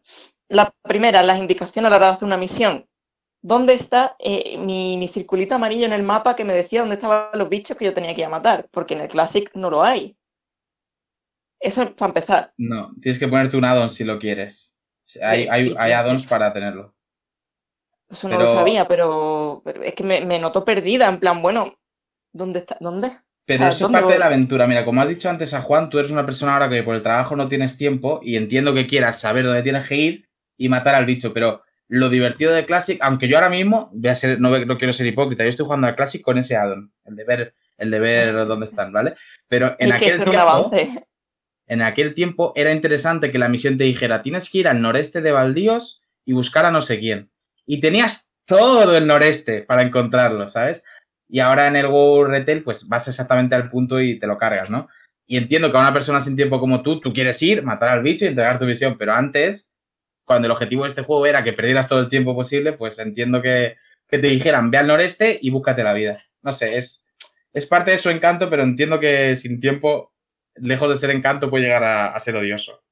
Lo de que no esté... Bueno, luego hay el tema de la montura, que la montura era lo mejor del mundo a la hora de desplazarte. Aquí ahora no solo tienes que esperar infinito para tener una, sino que te cuesta un riñón y medio. Y como tú verás, ir andando por Acero, como que no. O sea, el no. Classic es un simulador de andar. El Classic es un simulador de Boy Scout porque, bueno, a no ser que seas chamán o druida, tengo que decirte que si lo quieres jugar te recomiendo estas dos clases porque se pueden a nivel 20 transformar en animales que andan un poco más deprisa. Sacar cualquier tipo de dinero en Classic, salvo con las profesiones y la casa de subastas, es muy difícil, de verdad. Cuando te gastas una simple plata, te duele en el bolsillo. Y las monturas es una de las cosas más caras, ¿vale? No solo tienes que conseguir 40 euros para la montura, 80, sino 20 euros más para aprender a montar. O sea, que tienes que conseguir 100 euros y creedme que no es nada fácil. Y además, otra cosa, Marina, cuando consigues por fin tu montura y te montas, te das cuenta de que es jodidamente lenta. O sea, va más rápido que andando, pero sientes que te han estafado. O sea, dices, es que voy súper lento igual, ¿sabes? Ni siquiera vas a toda velocidad, ni volando muchísimo menos. Simplemente terrestre, ¿eh? De volar, olvidaos.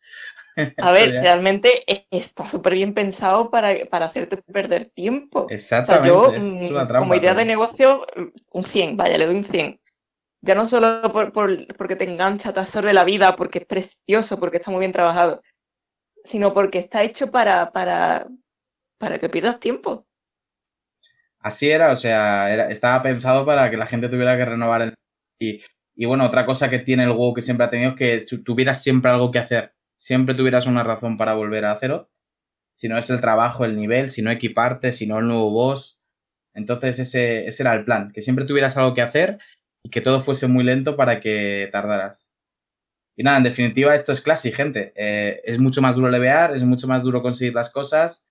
El mapa es completamente distinto. Tienes esa opción gráfica, como comentaba antes Marina, que te puede tirar cualquier ordenador, pero también si eres una persona que te gusta los gráficos actuales del WoW, pues también puedes ponértelos por suerte.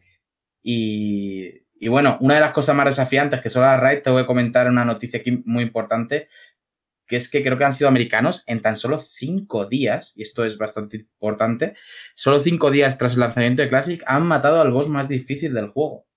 Y Madre esto mía, poco lo lento que es el sistema de combate. me parece increíble. El 90% de jugadores de Classic están a nivel 40, el nivel máximo es 60. O sea, esto es una noticia real, estoy dando datos confirmados, ¿vale? No salen de 1000. El 90% de jugadores aún a día 6 de septiembre están a nivel 40-45.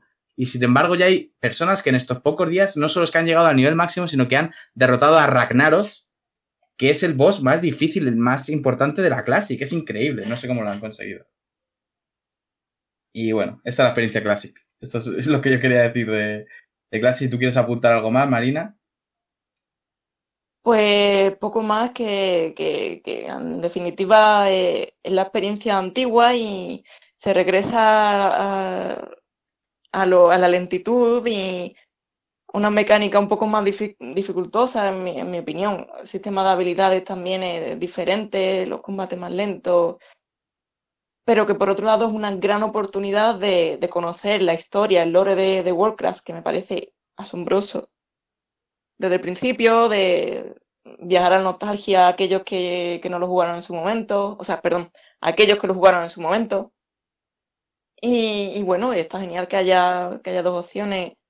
Mientras más opciones, pues, supongo yo que mejor, ¿no? Porque si yo quiero jugar desde el inicio de todos los acontecimientos que han ocurrido en este universo, tengo ahora la posibilidad que antes no tenía. Y yo, Lo que me honestamente... gustaría, Perdona, Marina. perdón, bueno, ya termino. Lo que me gustaría, uno, las colas, por favor, Blizzard, las colas.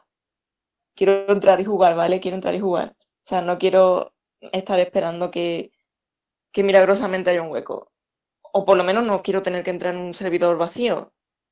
Quiero ir donde está pues toda la gente que yo conozco. Y bueno, lo segundo que bravo, porque la verdad es que me ha parecido un detallazo que funcione bien en equipos de bajo rendimiento y estoy muy satisfecha con lo que han hecho Blizzard. Sí, yo también estoy encantado como jugador que fui de la Classic. Honestamente pienso que a los jugadores que no la habéis probado y la probáis, yo pienso, pero esto es una opinión personal, que no os debería gustar mucho porque lo tenéis todo facilitado, por ejemplo, en el juego normal, subes de nivel y te da las habilidades. Aquí tienes que irte hasta el instructor andando, como comentaba Marina, hasta el quinto pino, a aprenderlas y cuesta mucho dinero. O sea, realmente si vienes del WoW Retail y te pasas al Classic, tu opinión no podría ser me gusta, porque es como ponerte trabas en todo lo que te gusta. O sea, si a ti el WoW te gusta y vas a Classic, todo es peor, ¿vale? Porque Classic, o sea, el WoW ha ido evolucionando, hasta un poco de casualidad, como digo, pero ha ido evolucionando y ahora, pues en Classic todo es más trabado y peor. Pero yo creo que es un juegazo y no descarto que Blizzard saque las expansiones antiguas poco a poco, como han hecho con Classic. Por ejemplo, la siguiente sería Burning Crusade, pues que la saque para que también la gente la disfrute y otra vez la Light Skin y así poco a poco ir haciendo negocios de sus expansiones antiguas. No lo descarto. No lo dudé, no lo dudé. No lo descarto porque el O sea, éxito... viendo el éxito, El éxito ha sido tremendo, o sea, en todo tipo de números, gente que ha vuelto, gente nueva, streamers, noticias, ha sido un éxito rotundo, el juego más visto de Twitch, superando a Fortnite y a League of Legends por muchísimo, así que no descarto para nada que me eso. parecería justo, ya que si se nos está dando la oportunidad de conocer la historia desde sus inicios, lo justo sería que se avanzaran Claro, en el resto de expansiones. cuando la gente ya vuelva a ver toda la historia de Classic, pues querrán la siguiente expansión que fue Burning Crusade, yo lo veo lógico. Yo confío en que será así, sobre todo por el éxito que ha tenido. Pues ahí están todas las impresiones que nos dejan tanto Marina como Melos de World of Warcraft Classic. Ya sabéis que, igual que a mí con Catherine, les podéis preguntar a través de Twitter, @marmartinezan, @melosdead, y ahí os resolverán todas las dudas que os hayan quedado, o como he dicho antes también, en las cajas de comentarios de ebooks y YouTube y en el hashtag. Nos podéis comentar todo lo que queráis y en el siguiente programa lo comentaremos. Gracias, compañeros, gran análisis. Ahora nos tomamos un respiro, escucháis un tema y volvemos para finalizar con ese debate sobre el multijugador, que creo que es bastante interesante a raíz de lo que ha pasado con Cyberpunk 2077. No os mováis.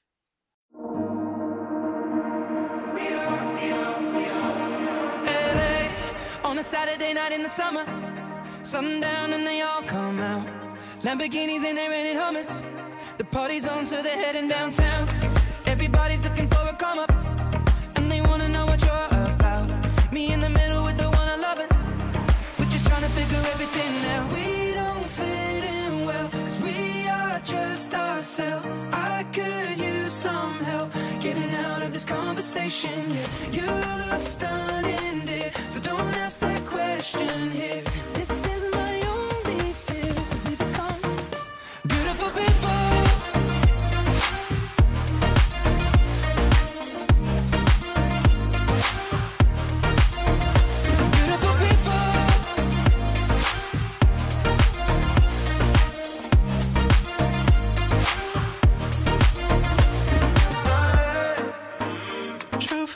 Last night and we made it nowhere.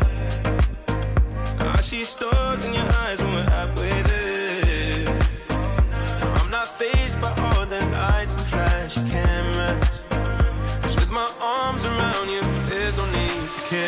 We don't fit in well, we are just ourselves. I could use some help getting out of this conversation here. You look stunning, dear, so don't ask that question here.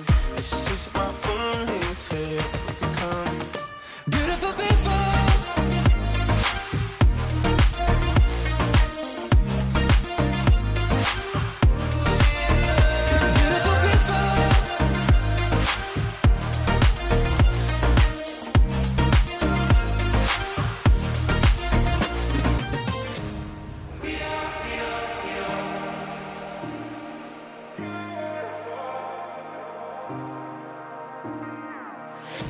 Top designer clothes, front row at fashion shows. What you do and who'd you know?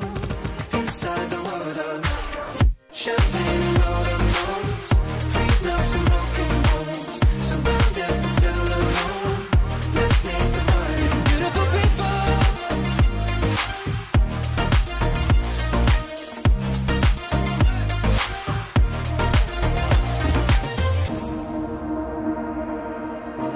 Nos acercamos ya al final del programa con nuestra sección Debate Royal. Debate Royal. Y en esta ocasión queremos centrarnos en un tema que hemos comentado en el bloque de actualidad y que ha ocasionado un gran revuelo en los últimos días en la industria: el multijugador de Cyberpunk 2077. CD Projekt Red ha recibido numerosas críticas por incluir un modo multijugador en una propuesta que, a priori, debe estar destinada a una experiencia para una sola persona. Por ello, queremos ahondar en el tema y tratar de definir si el multijugador es necesario en ciertos videojuegos, como es el caso de Cyberpunk 2077. Esta vez gano yo el duelo de desmuteados, Marina, que tengo algo que decir sobre esto y bastante contundente. Creo que las empresas de videojuegos últimamente están demasiado centradas en esto de lo multijugador, pensando erróneamente, en mi opinión, que el modo un jugador ya no es tan viable y que si no tienes a la larga un modo multijugador, la gente no compra los productos. Y yo creo que esto es un error. De hecho, ya sabemos que los últimos GOTYs y juegos espectaculares como God of War y tal son un jugador. Y yo creo que hay juegos, y lo digo ya desde el principio del debate, que no necesitan y que de hecho puede que les hagan flaco favor un multijugador. No sé Cyberpunk, porque Cyberpunk es un juego por salir, por probar, y a lo mejor el multijugador le sienta genial. Pero a priori a mí me parece uno de esos juegos que no le hace falta. No lo sé, pero ya lo veremos. Y pienso que esta tendencia nueva de ponerle multijugador a todo no me gusta, no está bien y pienso que debería parar en algún momento y que los juegos que tengan que ser de un jugador y que tenga que ser una experiencia para ti, para pasársela contigo, o sea, tienen que mantenerse así. Son cosas súper especiales como los Final Fantasy o el propio God of War que he comentado, y creo que por ejemplo, si le pones a ese God of War multijugador, te lo cargas. y no sé cómo le va a sentar a Cyberpunk, pero vamos, quería dejar claro mi punto. No estoy a favor de que todo sea multijugador. Yo creo que aquí, justamente en este tema, vamos a estar los tres, vamos a tener una opinión muy parecida a los tres.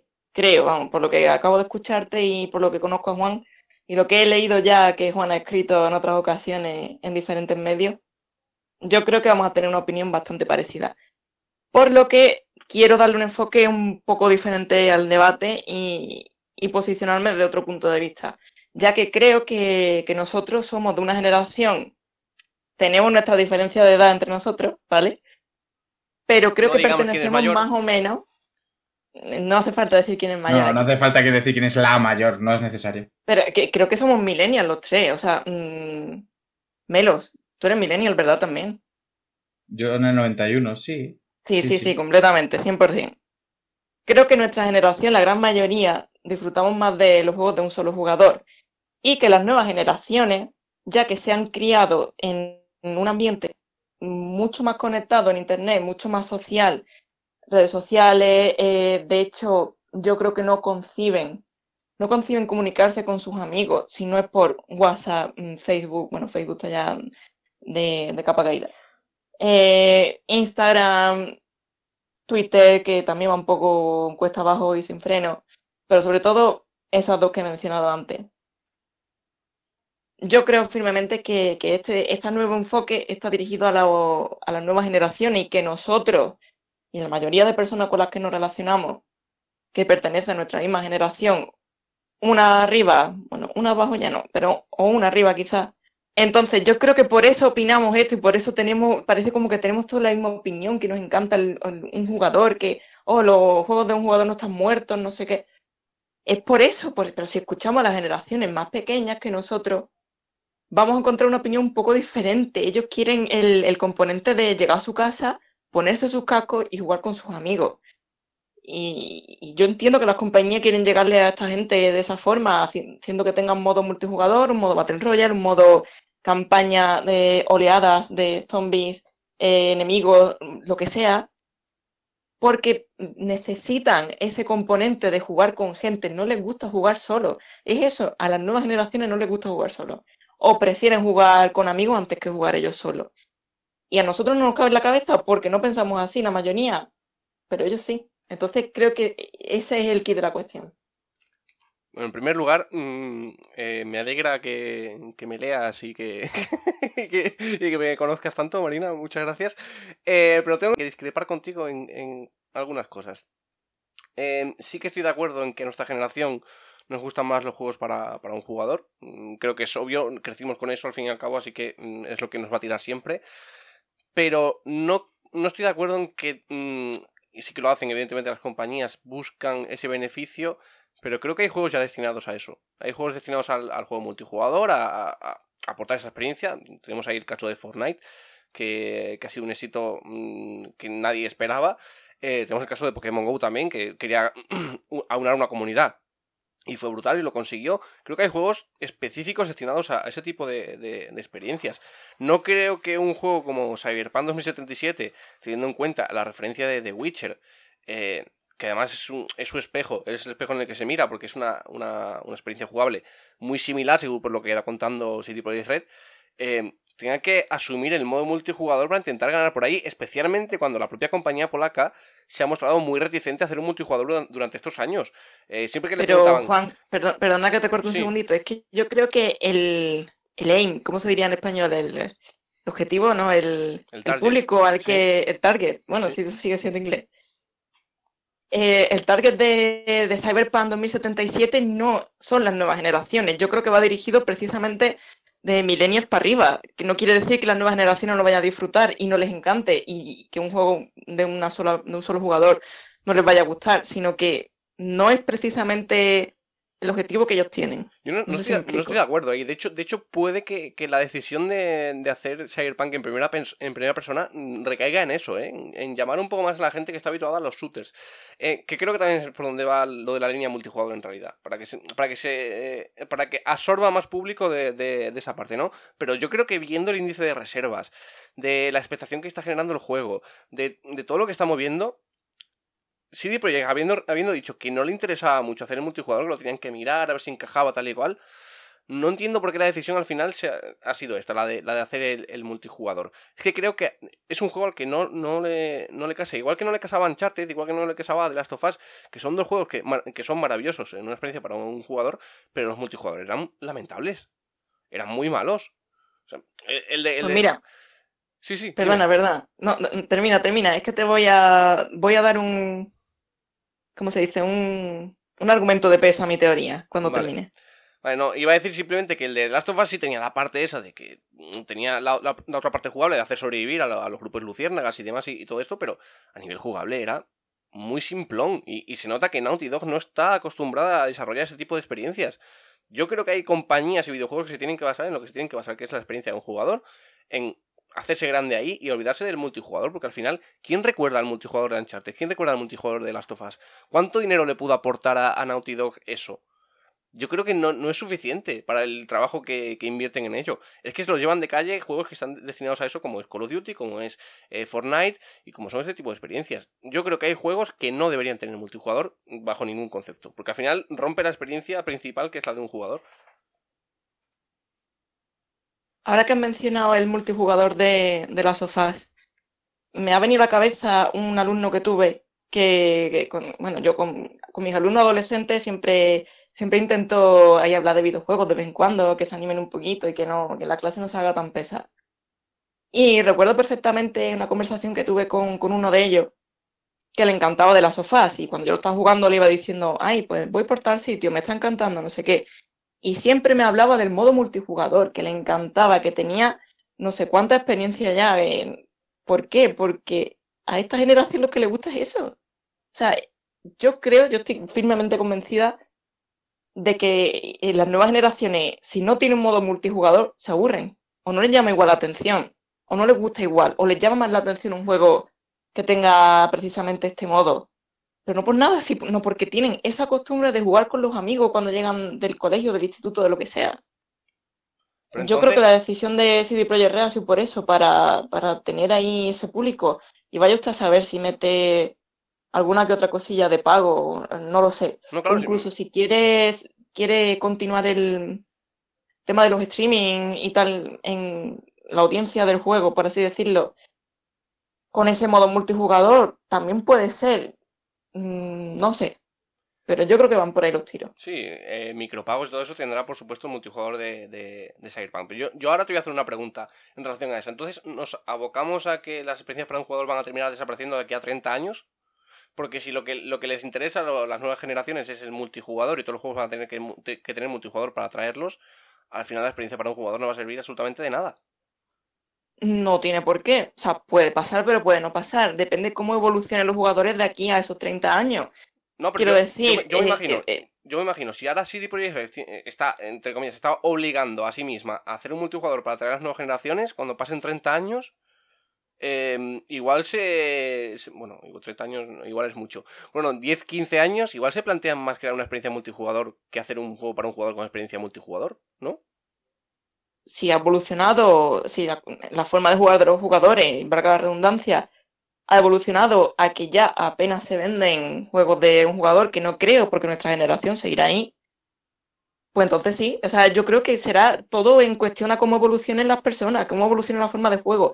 Cuando estos niños o adolescentes ahora tengan nuestra edad y nosotros ya seamos pues unos señores, que yo no quiero pensar la edad que voy a tener dentro de 10 años, porque me vengo abajo.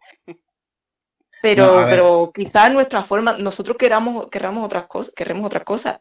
Y estos niños de ahora, de 15, 20 años, quieren una cosa y cuando tengan nuestra edad, pues quizás quieran otra. Yo creo que van a coexistir los dos géneros, pero no Yo- puedo predecir, porque no soy analista, cómo va a evolucionar de aquí a 10 años, a 15 años, esas ventas, esos títulos, esas ventas. Igual que también te digo que las aventuras gráficas están un poco de capa caída, porque ya no se juegan tanto como antes. Ahora que está de moda, pues los Battle Royale, los juegos de tomar decisiones, que no son aventuras gráficas de por sí, son aventuras narrativas, se define ahora, no me Sí. acuerdo del género en concreto. Sí. Ujú. Porque va evolucionando, O como aventura todo, como el interactiva, cine, igual. como la literatura, va evolucionando. Y seguirá Yo- evolucionando. De hecho, este podcast queda ahí para la posteridad si no hay una crisis de internet. No se cae Google o algo así, sí. Sí. Y podremos reescucharlo y ver y decir dentro de 10 años, pues mira, ahora está de moda, yo qué sé. ¿Quién se Yo acuerda qué de sé. God of War? Diremos, ¿quién se acuerda de God of War? Yo creo que esa Un es la remaster de clave. God of War, ¿sabes? Marina, yo creo que esa última palabra que has dicho es la clave que no hemos tenido en cuenta en el debate y es la palabra moda. Quiero decir, ahora está muy de moda el online, el multijugador, el Battle Royale, etcétera. Pero yo no creo, por ejemplo, yo tengo sobrinos, ¿vale? Tengo un sobrino de 12 y otro de 7. Yo no creo que mis sobrinos que ahora están enganchadísimos a Fortnite, que dentro de 4 años sigan enganchadísimos a Fortnite. Yo creo que las personas maduran Bueno, y cuidado, puede que... ¿eh? Ahora Bueno, sí que es menos, bueno, pero cuidado. mira lo que ha pasado con Minecraft, ¿eh? Sí, pero a ver, lo que yo quiero decir es que va a llegar un momento en el que los jugadores de cualquier juego multijugador quieran tener una experiencia en solitario. Quiero decir, van a querer un juego de historia, van a querer un juego para ellos. O sea, no van a querer jugar a todo lo que juegan con gente y depender Sí, de gente. yo- Porque una de las cosas más importantes que yo sé que el multijugador no va a funcionar a largo plazo siempre es la dependencia de otra persona. Muchas veces tú Claro. quieres jugar solo y quieres conseguir las cosas solo. Y en los juegos multijugador no puedes. Necesitas Pero siempre a Melos, alguien. Melos, Y lo hice un a Go que tú player, con... o sea. vamos, no sé qué edad tienes, pero bueno, Ay, sí, no, me has tienes dicho que eres del 91. 91. Vale, 28. ya sé qué edad tienes, ya sé qué edad tienes, ¿vale? Eres un señor también como nosotros. Si quieres decimos nuestras edades, Marina. Todos. No, gracias, no, gracias.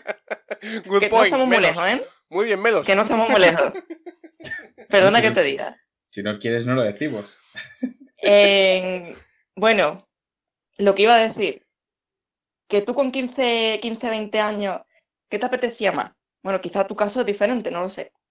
Hombre, en mi caso es diferente. Jugar con tus amigos, jugar con tus amigos o jugar tú solo. Es que no sé, yo por lo menos recuerdo en mi época de lineaje que ya he mencionado en el análisis.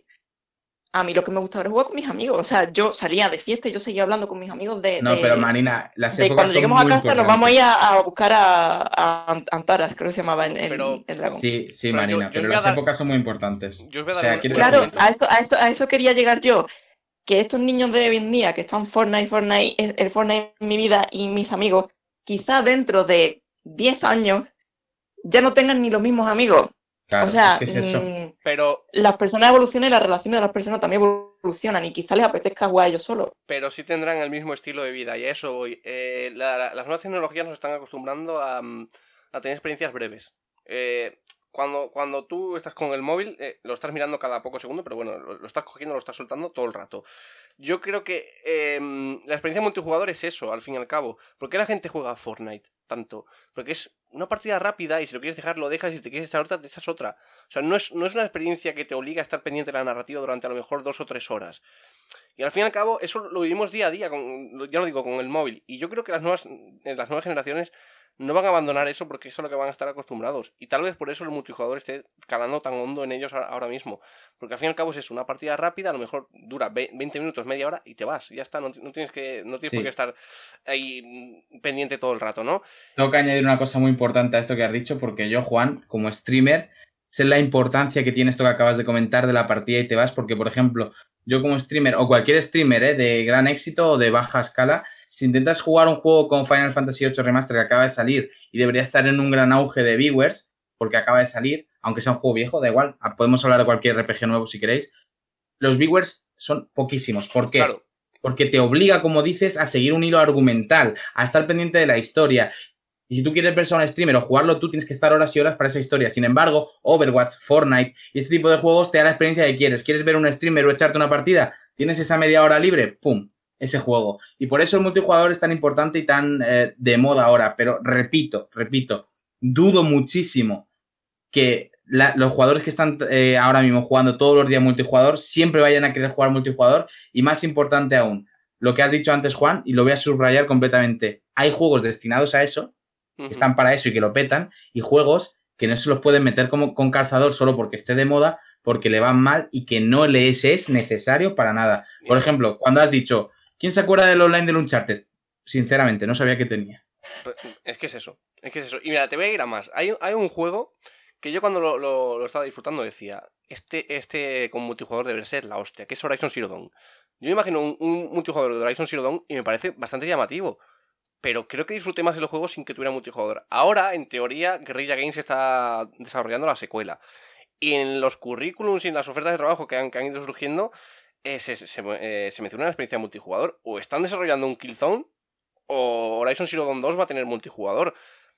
Puede que esté muy chulo, pero igual te rompe la experiencia de un jugador. Y yo, si alguien de Guerrilla, de CD Projekt o algo así me está escuchando, yo les voy a dar una solución alternativa. Lanzar la experiencia multijugador aparte del juego principal. Es que es mucho más interesante. Eso lo quiere hacer Cyberpunk en principio. No se sabe todavía. Lo van a lanzar después, pero yo supongo que lo agregarán al juego. Pero tal y como han hecho las declaraciones y tal, tiene pinta de que lo que planean es sacarlo después y dejar primero el juego con los DLC gratuitos. Sí, pero claro, lo agregarán dentro del juego. Sí, base. Dentro del juego sí. Yo digo no lo van a poner como en otro juego. Yo digo que lo saquen como otro juego diferente. O sea, a un precio reducido, evidentemente, como si fuera una especie de spin-off, multijugador y ya está. Y ya lo separes de la experiencia de un jugador. Así el que quiera se compra el multijugador y el que quiera para un jugador se compra el otro. Es que... Se rumorea que van a hacer eso con Overwatch. Overwatch 2, que se ha rumoreado, parece ser que va a ser un juego de historia sin multijugador, podría ser. O sea, es un rumor todo, Por favor y gracias. Pero es que sería lo que ha pedido exactamente Juan para Horizon, sería eso en Overwatch. Pero Overwatch que primero ha sacado la experiencia multijugador. Es que yo lo veo lógico. Es que tú imagínate que a Overwatch le añades un modo historia, tal y como está el juego. No lo juega nadie. Claro, es que no tiene ningún sentido. No tiene ningún sentido. Pero si lo sacas como Overwatch 2 y lo vendes aparte de las ventas y lo que quieras, es que lo juega la gente. El que quiera seguir jugando a Overwatch, como se va actualizando, va a seguir jugando a Overwatch, y el que quiera conocer la historia se va a comprar el otro. Se lo compra, se lo pasa y ya está. Es que es perfecto. Yo creo que es la manera correcta de hacerlo. Es la fórmula perfecta. Pero claro, no sé si perderán dinero o no. A ver, habrá que contratar más gente, más desarrollo, más marketing. Es un riesgo. O sea, en el caso de Overwatch es un riesgo. Porque claro, es un juego ya muy asentado en multijugador y más, funciona muy bien. Y a lo mejor lanza la historia y no le interesa a nadie. A mí me interesa, ya os lo digo. Porque es que lo que pasa con Overwatch al ser un juego competitivo es que tienen muchos jugadores que se centran solo en esa parte. Apuntar, quién está en el meta, qué habilidades han cambiado, tal, y le da igual. Pero es que sí que es cierto que, como en todos los juegos de Blizzard, el lore de Overwatch está muy cuidado y muchos de los jugadores de Overwatch queremos ese Overwatch 2, o bueno, como lo llamen, porque la historia de Overwatch tiene un potencial bestial para ser genial. Y como digo, si fuera el rumor cierto, es la manera perfecta. Dejas tu Overwatch tranquilito, tu experiencia competitiva multijugador ahí, lo sigues actualizando, sacándole personajes, y sacas otro juego que también cabe a actualizaciones online cuando saques personajes nuevos en el online, y en el multijugador, y eso, y tienes las dos cosas por separado, y al que le guste una cosa, al que le guste las dos, y ya está. O sea, así deberían ser las cosas. Y Cyberpunk y Horizon, como dices tú, si lo van a tener, me gustaría que fuese así. En Cyberpunk dudo muchísimo que sea así. Ya han dicho que lo van a meter en el juego. Pero si hubiese una experiencia multijugador, tendrían que ponerla aparte. Es mi opinión. Sí, yo creo que es la fórmula más adecuada, desde luego. Yo quiero añadir una cosita antes de que nos vayamos mucho de tema. Y es que estoy de acuerdo con lo que has dicho, Juan, de que se tiende siempre a la brevedad por el ritmo de vida que llevamos hoy en día. Y una cosa sí que tengo yo bastante clara. A mí en la carrera siempre me han dicho, aunque mi carrera no tiene nada que ver con videojuegos, pero sí con literatura y no están tan lejos en cuanto a entretenimiento. Y es que lo oral prevalece ante lo escrito, lo visual prevalece también ante lo escrito y lo breve prevalece ante lo largo. Es decir, podríamos coger como conclusión de todo lo que hemos dicho que los juegos de un solo jugador no van a desaparecer, pero podría haber una tendencia que fueran más breves, tipo, ¿qué te digo yo a ti? Horizon de hecho no es muy largo. Sí, es largo, Horizon es largo, sí. Pero, bueno, comparado con The Witcher o comparado... Sí, bueno, pero estamos metiendo en un RPG que es un género totalmente diferente. Pero bueno, yo sé a lo que te refieres. Algo The Order, Man of Medan, algo así cortito, que tenga una historia llamativa. Sí, unas 10 horas de media, diría yo.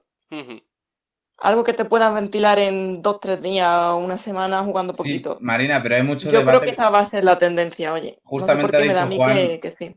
Ha dicho Juan Man of Medan y hay mucho debate, Marina, entre la duración y el precio, porque todos los juegos nuevos salen a 60 y la gente también, a 60 euros quiero decir, y la gente también quiere horas de juego por su dinero, entonces... Claro, pero... Medan vale 30. No, pues sí, eso te iba a decir, digo... Perdón, He elegido el peor ejemplo, pero es que ahora está de moda. Sí, The Order fue así. The Order fue tal y como tú. Exacto, The Order y otros muchísimos. Ahora mismo Spider-Man también. Bueno, Exacto. Spider-Man. La cosa es que la gente quiere contenido y para eso está la forma buena de usar los DLCs, que en mi opinión debería ser, de verdad, añadir contenido que la gente pida y no tener los DLCs preparados ya previo pago, como hacen algunas compañías. Pero es que los DLC de Spider-Man deberían haber venido incluidos en el precio del juego, porque ese juego... Exactamente. Perdona que te diga, pero de salida el precio me parece un poco inflado y me parece uno de los mejores juegos a los que he jugado en mi vida. La mayoría de DLCs, en mi ese precio opinión, está inflado. no quiero parecer egoísta, pero la mayoría de DLCs que hemos pagado y que pagaremos, en mi opinión, deberían ser gratis. Sacar un juego con poco contenido porque lo quieres desarrollar más y tal y luego sacar el DLC, pero no cobrarlo. Pero es bueno. que la industria Sí, está preparada para que al tú te año, compres al año suele... la edición juego del año. Claro, es que la industria Eso está preparada para a eso iba. Sí, bueno, es otro debate, nos estamos yendo mucho. Sí, y yo quería comentar algo que ha dicho Marina, que me parece muy interesante, aunque sea apartarme un poco del tema de videojuegos y entrar en el literario, para que la gente sepa que tenemos más conocimientos que no son videojuegos. Creo que es muy interesante porque ¿por qué J.K. Rowling triunfó tanto con Harry Potter? Porque su sistema de escritura era muy, muy sencillo, muy fácil de leer, era muy ligero. ¿Por qué a Tolkien le costó tanto? Sencillo y bueno, ¿eh? Sencillo y bueno. Sí, Ojo, porque Crepúsculo es sencillo y es malo. Y también vendió... Te lo digo desde el punto de vista filológico. Es un libro muy malo. Sí, pero también vendió mucho. Juan. Pero, sin embargo, un segundo menos. Sin embargo, a Tolkien le costó muchísimo triunfar con El Señor de los Anillos. Perdona, pero no... O sea, Tolkien llegó a lo más alto con El Hobbit y con El Señor de los Anillos y sí que triunfó un montonazo. Pero Otra cosa muchos es que años hoy en después día, de publicarlos. ¿Tú estás seguro de eso? Sí. Sí. Sí, estaba muerto ya, creo. Claro, la historia de Tolkien es bastante triste. Es una de esas personas que hasta que no murió su obra no petó, Marina. Exacto. Y porque ¿Estás seguro de eso? Luego han sido sus herederos, hijos y tal, los que han puesto trabas para las pelis, tal, no sé qué, no se ha respetado. Y hay que reconocer que su literatura es muy densa. Sí, la verdad es que yo cuando he leído Harry Potter y leo El Señor de los Anillos, los dos me encantan, pero es otro rollo total. Pero sin embargo, el Hobbit sí que es mucho más ligerita y sí que tiene un vocabulario más sencillo. Sí, en eso sí estoy de acuerdo. Totalmente de acuerdo. Sí. Juan, te quería comentar que lo de J.K. Rowling, no sé si estarás de acuerdo o no, pero yo cuando empecé a leer los libros de Harry Potter también ayudó mucho que solo tuviera una consola porque me aburría y que no existieran las pelis. Quiero decir, estamos en una época que ahora muchos niños están comprando cómics de Marvel porque han visto las pelis y no al revés. Antes pasaba al revés. Antes nos comprábamos los libros y luego si sacaban la peli, ¡hola, la peli! Ahora estamos muy al revés. Entonces, igual, un poco de culpa tiene lo del éxito de Rowling que no tuviéramos tantos otros entretenimientos. Pero aparte de que los libros son bestiales, que es una de mis favoritas. Es que por esa época tampoco había un fenómeno tan brutal como Harry Potter antes de que lo petara. Por eso digo que tiene mérito porque la escritura era muy simple, era muy accesible a todos los tipos de públicos. Y al fin y al cabo, por eso creo que ha sido un éxito tan global Harry Potter, porque es muy fácil de leer, es una historia muy llamativa y que se lee de manera muy, muy sencilla. También porque los libros fueron evolucionando con los años. Sí, bueno, claro, porque su sistema de escritura fue también ganando en riqueza, porque si te lees la Piedra Filosofal y te lees Las Reliquias de la Muerte, no tiene nada que ver uno con otro. No tiene absolutamente nada que ver. Se nota mucho más la experiencia que ha ido escribiendo evolucionó la escritora, los personajes y la trama. Todo evolucionó junto y en realidad ha quedado un resultado perfecto, la verdad. Y yo aquí voy a confesar pues lo mismo va a pasar con los videojuegos. Sí, era el paralelismo que quería hacer. Pero voy a confesar una cosa antes de nada. Yo, por ejemplo, Harry Potter la devoré. Fue una saga que devoré, pero El Retorno del Rey no he tenido cojones a terminármelo. Y lo digo aquí, sé que es una vergüenza, pero no he tenido cojones a terminármelo. Yo cuando veo que Tolkien... Se entiende, no te preocupes. Y luego le dices a Fonseca que se pase el Kingdom, qué vergüenza. Pero es que yo cuando veo que empieza a describir y son 3 páginas, digo, mira, tío... Sí, cuando no hay canciones, cuando no hay poemas y cuando no hay historias de... Pero otra cosa te digo, George R.R. Martin es actual. Y es igual. Y perdona que te diga, pero el 5.º libro de Canción de Hielo y Fuego, eso es infumable, pero infumable. Tormenta de Espada te lo bebes en 2 días. Pero hay veces que se pone pero Danza de Dragones... Se pone a describir hasta las uñas de los pies de la gente, es que eso es increíble. Pero es que te mete un personaje en un capítulo que ese personaje tal cual existe y muere en el mismo capítulo y dices tú, ¿para qué me sirve esto? ¿Para qué me sirve? Haberme dicho que era moreno y ya está, coño. Pero ¿qué les pasa a Tolkien y a Martin? Que son grandes creadores de universos. Y al fin y al cabo Exactamente. eso es lo que prevalece. ¿Y por qué From Software se ha ido a buscar a Martin? Porque es un gran creador de universos y le va a hacer un pedazo de universo con Elden Ring. Al fin y al cabo eso es lo que prevalece, no la manera de contarlo en sí. Pero bueno, nos estamos desviando de la historia. Sí, los multijugadores en los videojuegos.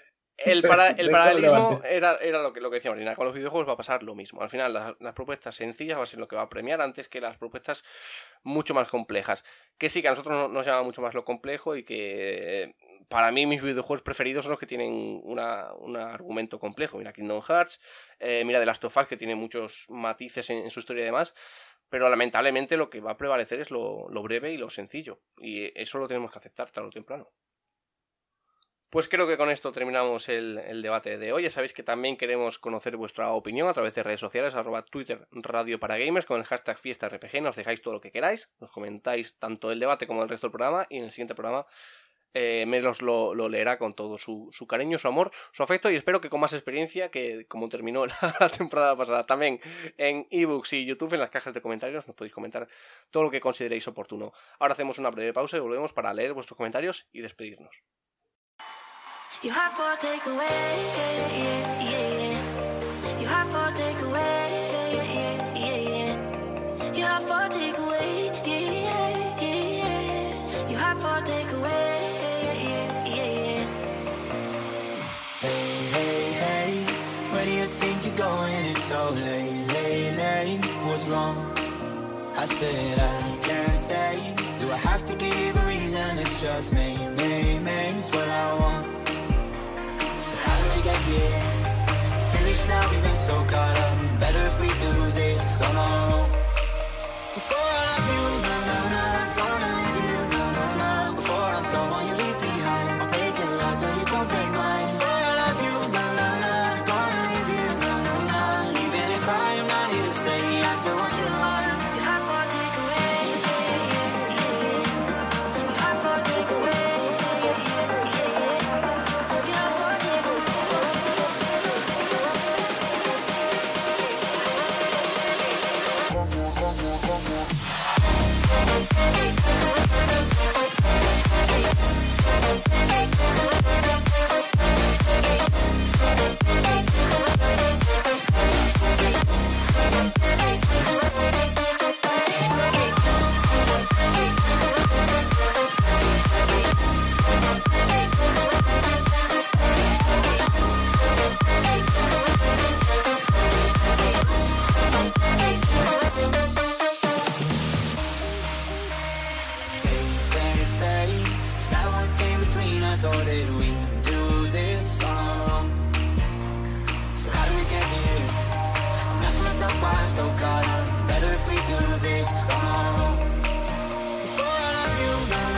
Pues hasta aquí ha llegado el segundo programa de la segunda temporada de Radio para Gamers, amigos.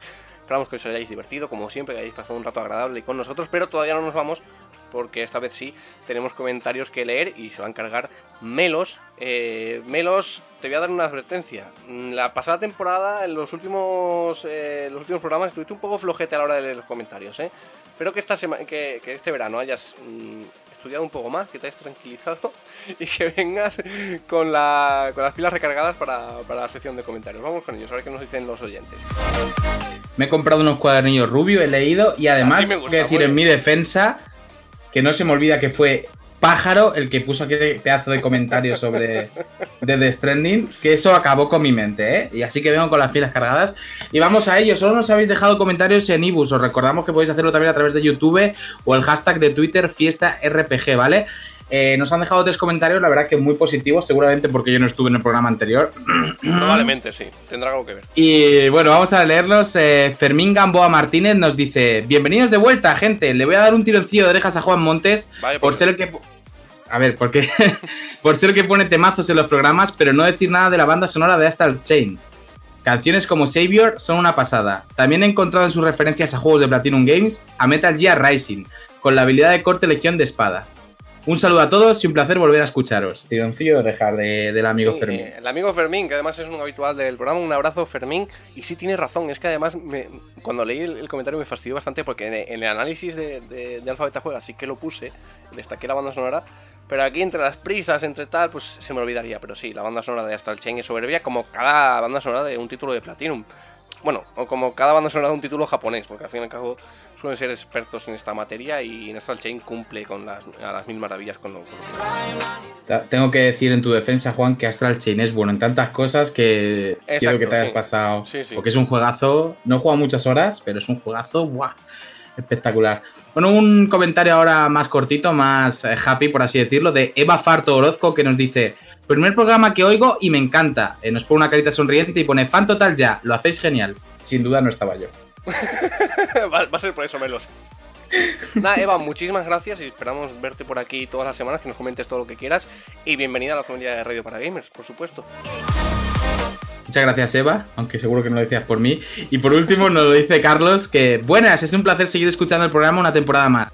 Es genial. Muchas gracias por vuestro esfuerzo y dedicación, sobre todo a Juan. Yo personalmente he echado en falta que comentarais algo sobre el inminente lanzamiento de Gears 5. Me gustaría saber vuestra opinión y si vais a hacer algún análisis. Lo dicho, muchas gracias y un saludo. Pues gracias a ti, Carlos, por el agradecimiento del programa, pero las gracias siempre las tenemos que dar a vosotros, porque si no nos escucharais, al fin y al cabo esto no sería nada. Y sobre Gears 5, los integrantes del equipo no lo hemos podido jugar, pero estaba pensando que en el siguiente programa, en el tercero, podamos invitar a alguien que sí que lo ha probado. Tengo un par de nombres ahí en la recámara que igual les gustaría colaborar y sí que haríamos análisis. Cuando he comentado al principio del programa que la semana siguiente podríamos tener otros dos análisis, me refería tanto a Gears 5 como a Borderlands 3, así que puede ser un programa bastante interesante si conseguimos cerrar eso. Así que ahí queda y ojalá podamos conseguirlo para satisfacer a todos los usuarios de Xbox. Bueno, y esto ha sido todo por los comentarios de esta semana en Radio para Gamers. Una vez más a comentar, ya que, como veis, os escuchamos, os leemos y sois bastante importantes para nosotros. O sea, ya sabéis, YouTube, iVoox y hashtag en Twitter, Fiesta RPG. Uy, casi la cagas al final, Melos. Con lo bien que me ha salido hoy, tú. Te he visto ahí dubitativo durante un segundo, pero no. Muy bien, enhorabuena, Menos. Te he llamado Menos. Fíjate, Menos. No vas a menos. Vamos cambiando los roles, Juan Monte. No vas a menos, vas a más. Enhorabuena, hoy has estado muy bien. Espero que sigas así durante toda la temporada.